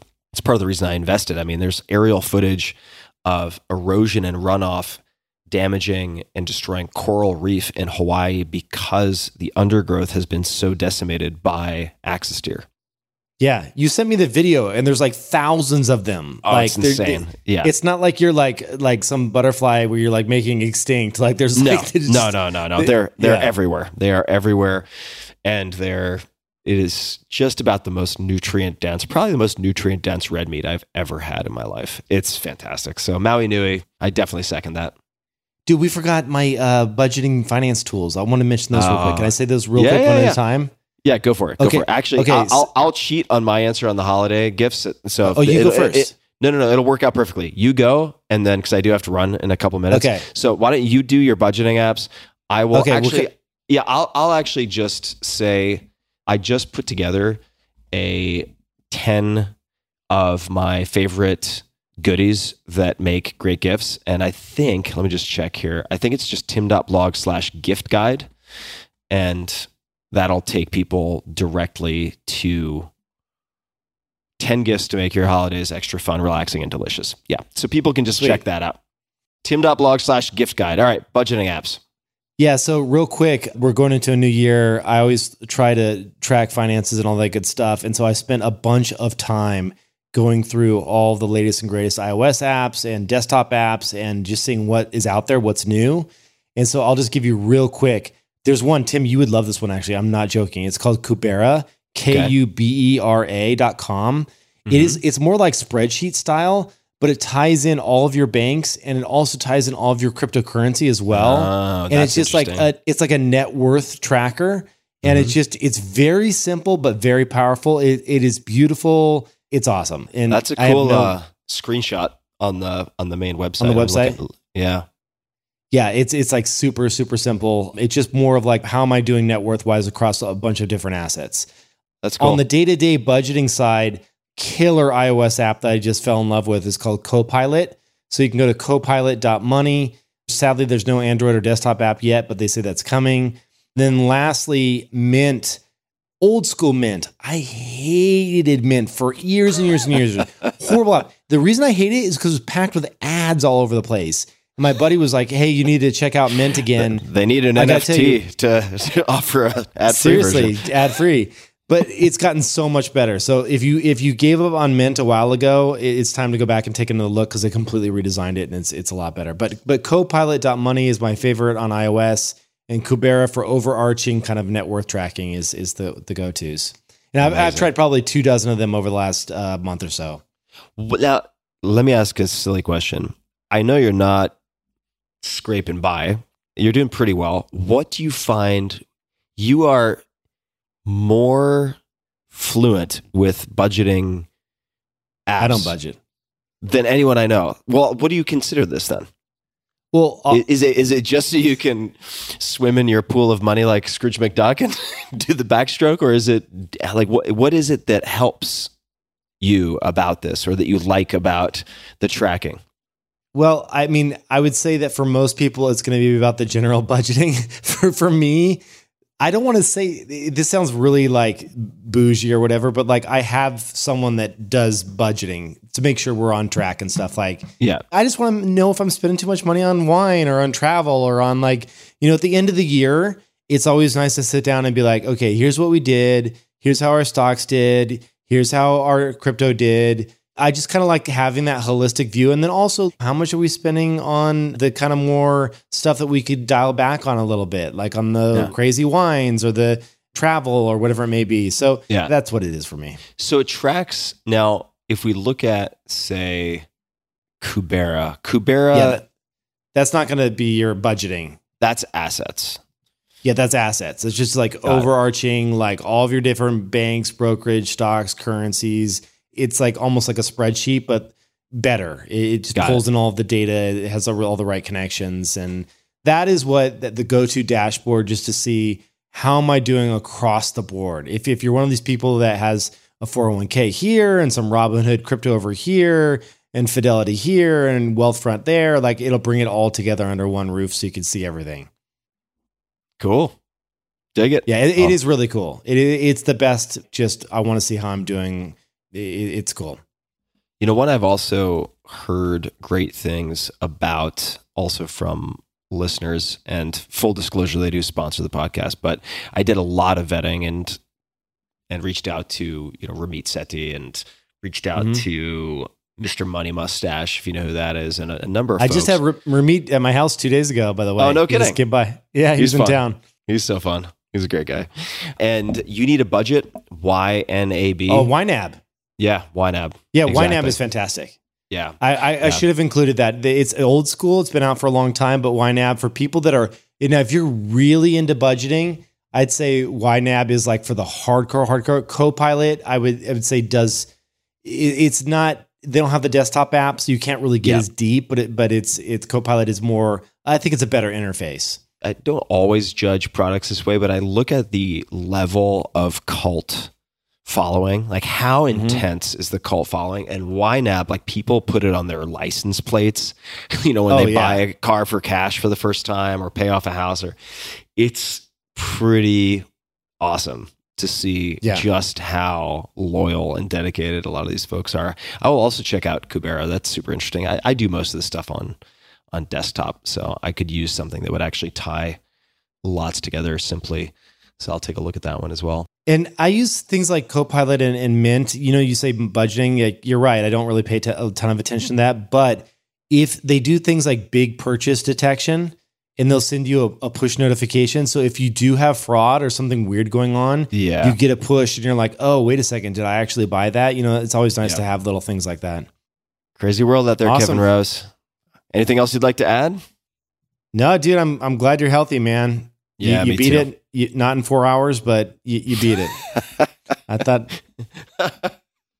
Yes. There should be a small little drum there. We can add it. Hold on. Wait. I've never done this before, but.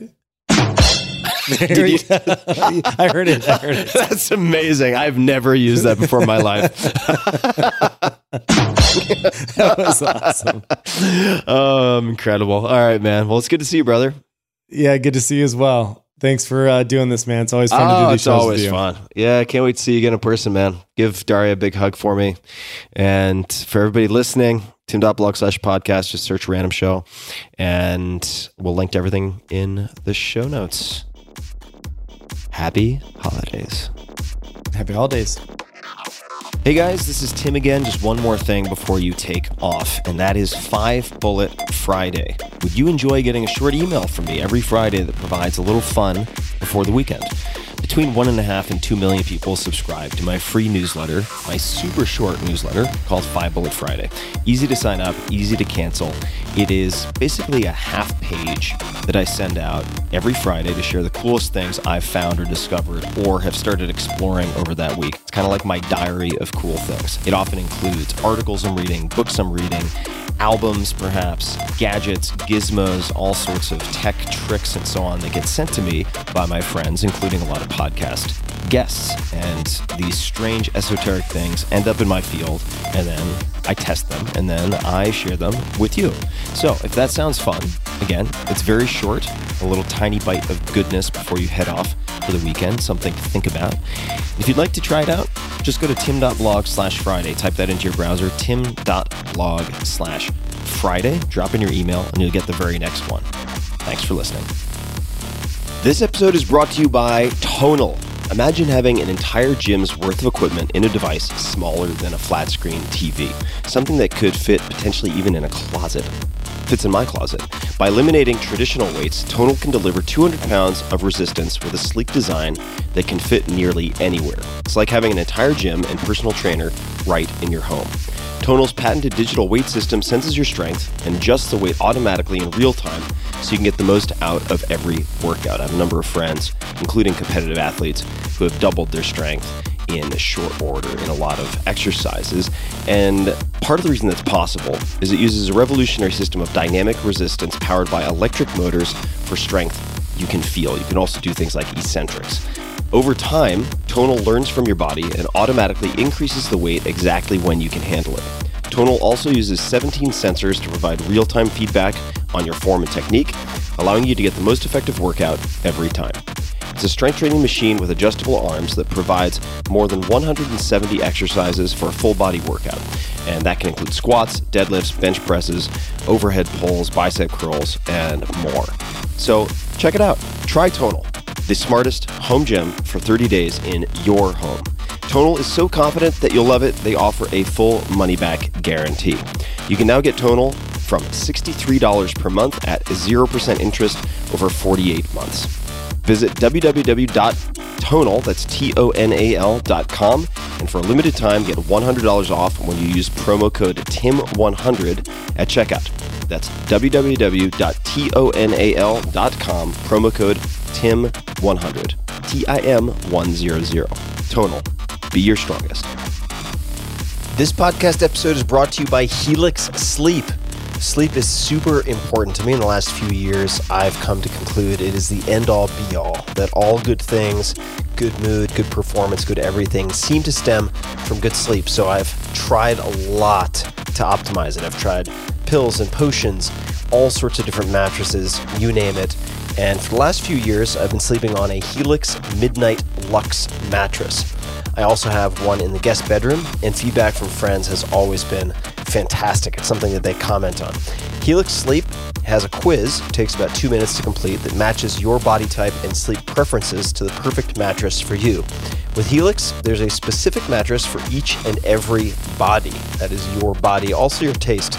So let's say you sleep on your side and like a super soft bed, no problem. Or if you're a back sleeper who likes a mattress that's as firm as a rock, they've got a mattress for you too. Helix was selected as the #1 best overall mattress pick of 2020 by GQ Magazine, Wired, Apartment Therapy, and many others. Just go to helixsleep.com/Tim, take their 2-minute sleep quiz, and they'll match you to a customized mattress that will give you the best sleep of your life. They have a 10-year warranty, and you get to try it out for 100 nights risk-free. They'll even pick it up from you if you don't love it. And now, my dear listeners, Helix is offering up to $200 off of all mattress orders and 2 free pillows at helixsleep.com/Tim. These are not cheap pillows either, so getting 2 for free is an upgraded deal. So that's up to $200 off and 2 free pillows at helixsleep.com/Tim. That's Helix, HELIX, sleep.com/Tim for up to $200 off. So check it out one more time, Helix, HELIX, sleep.com/Tim.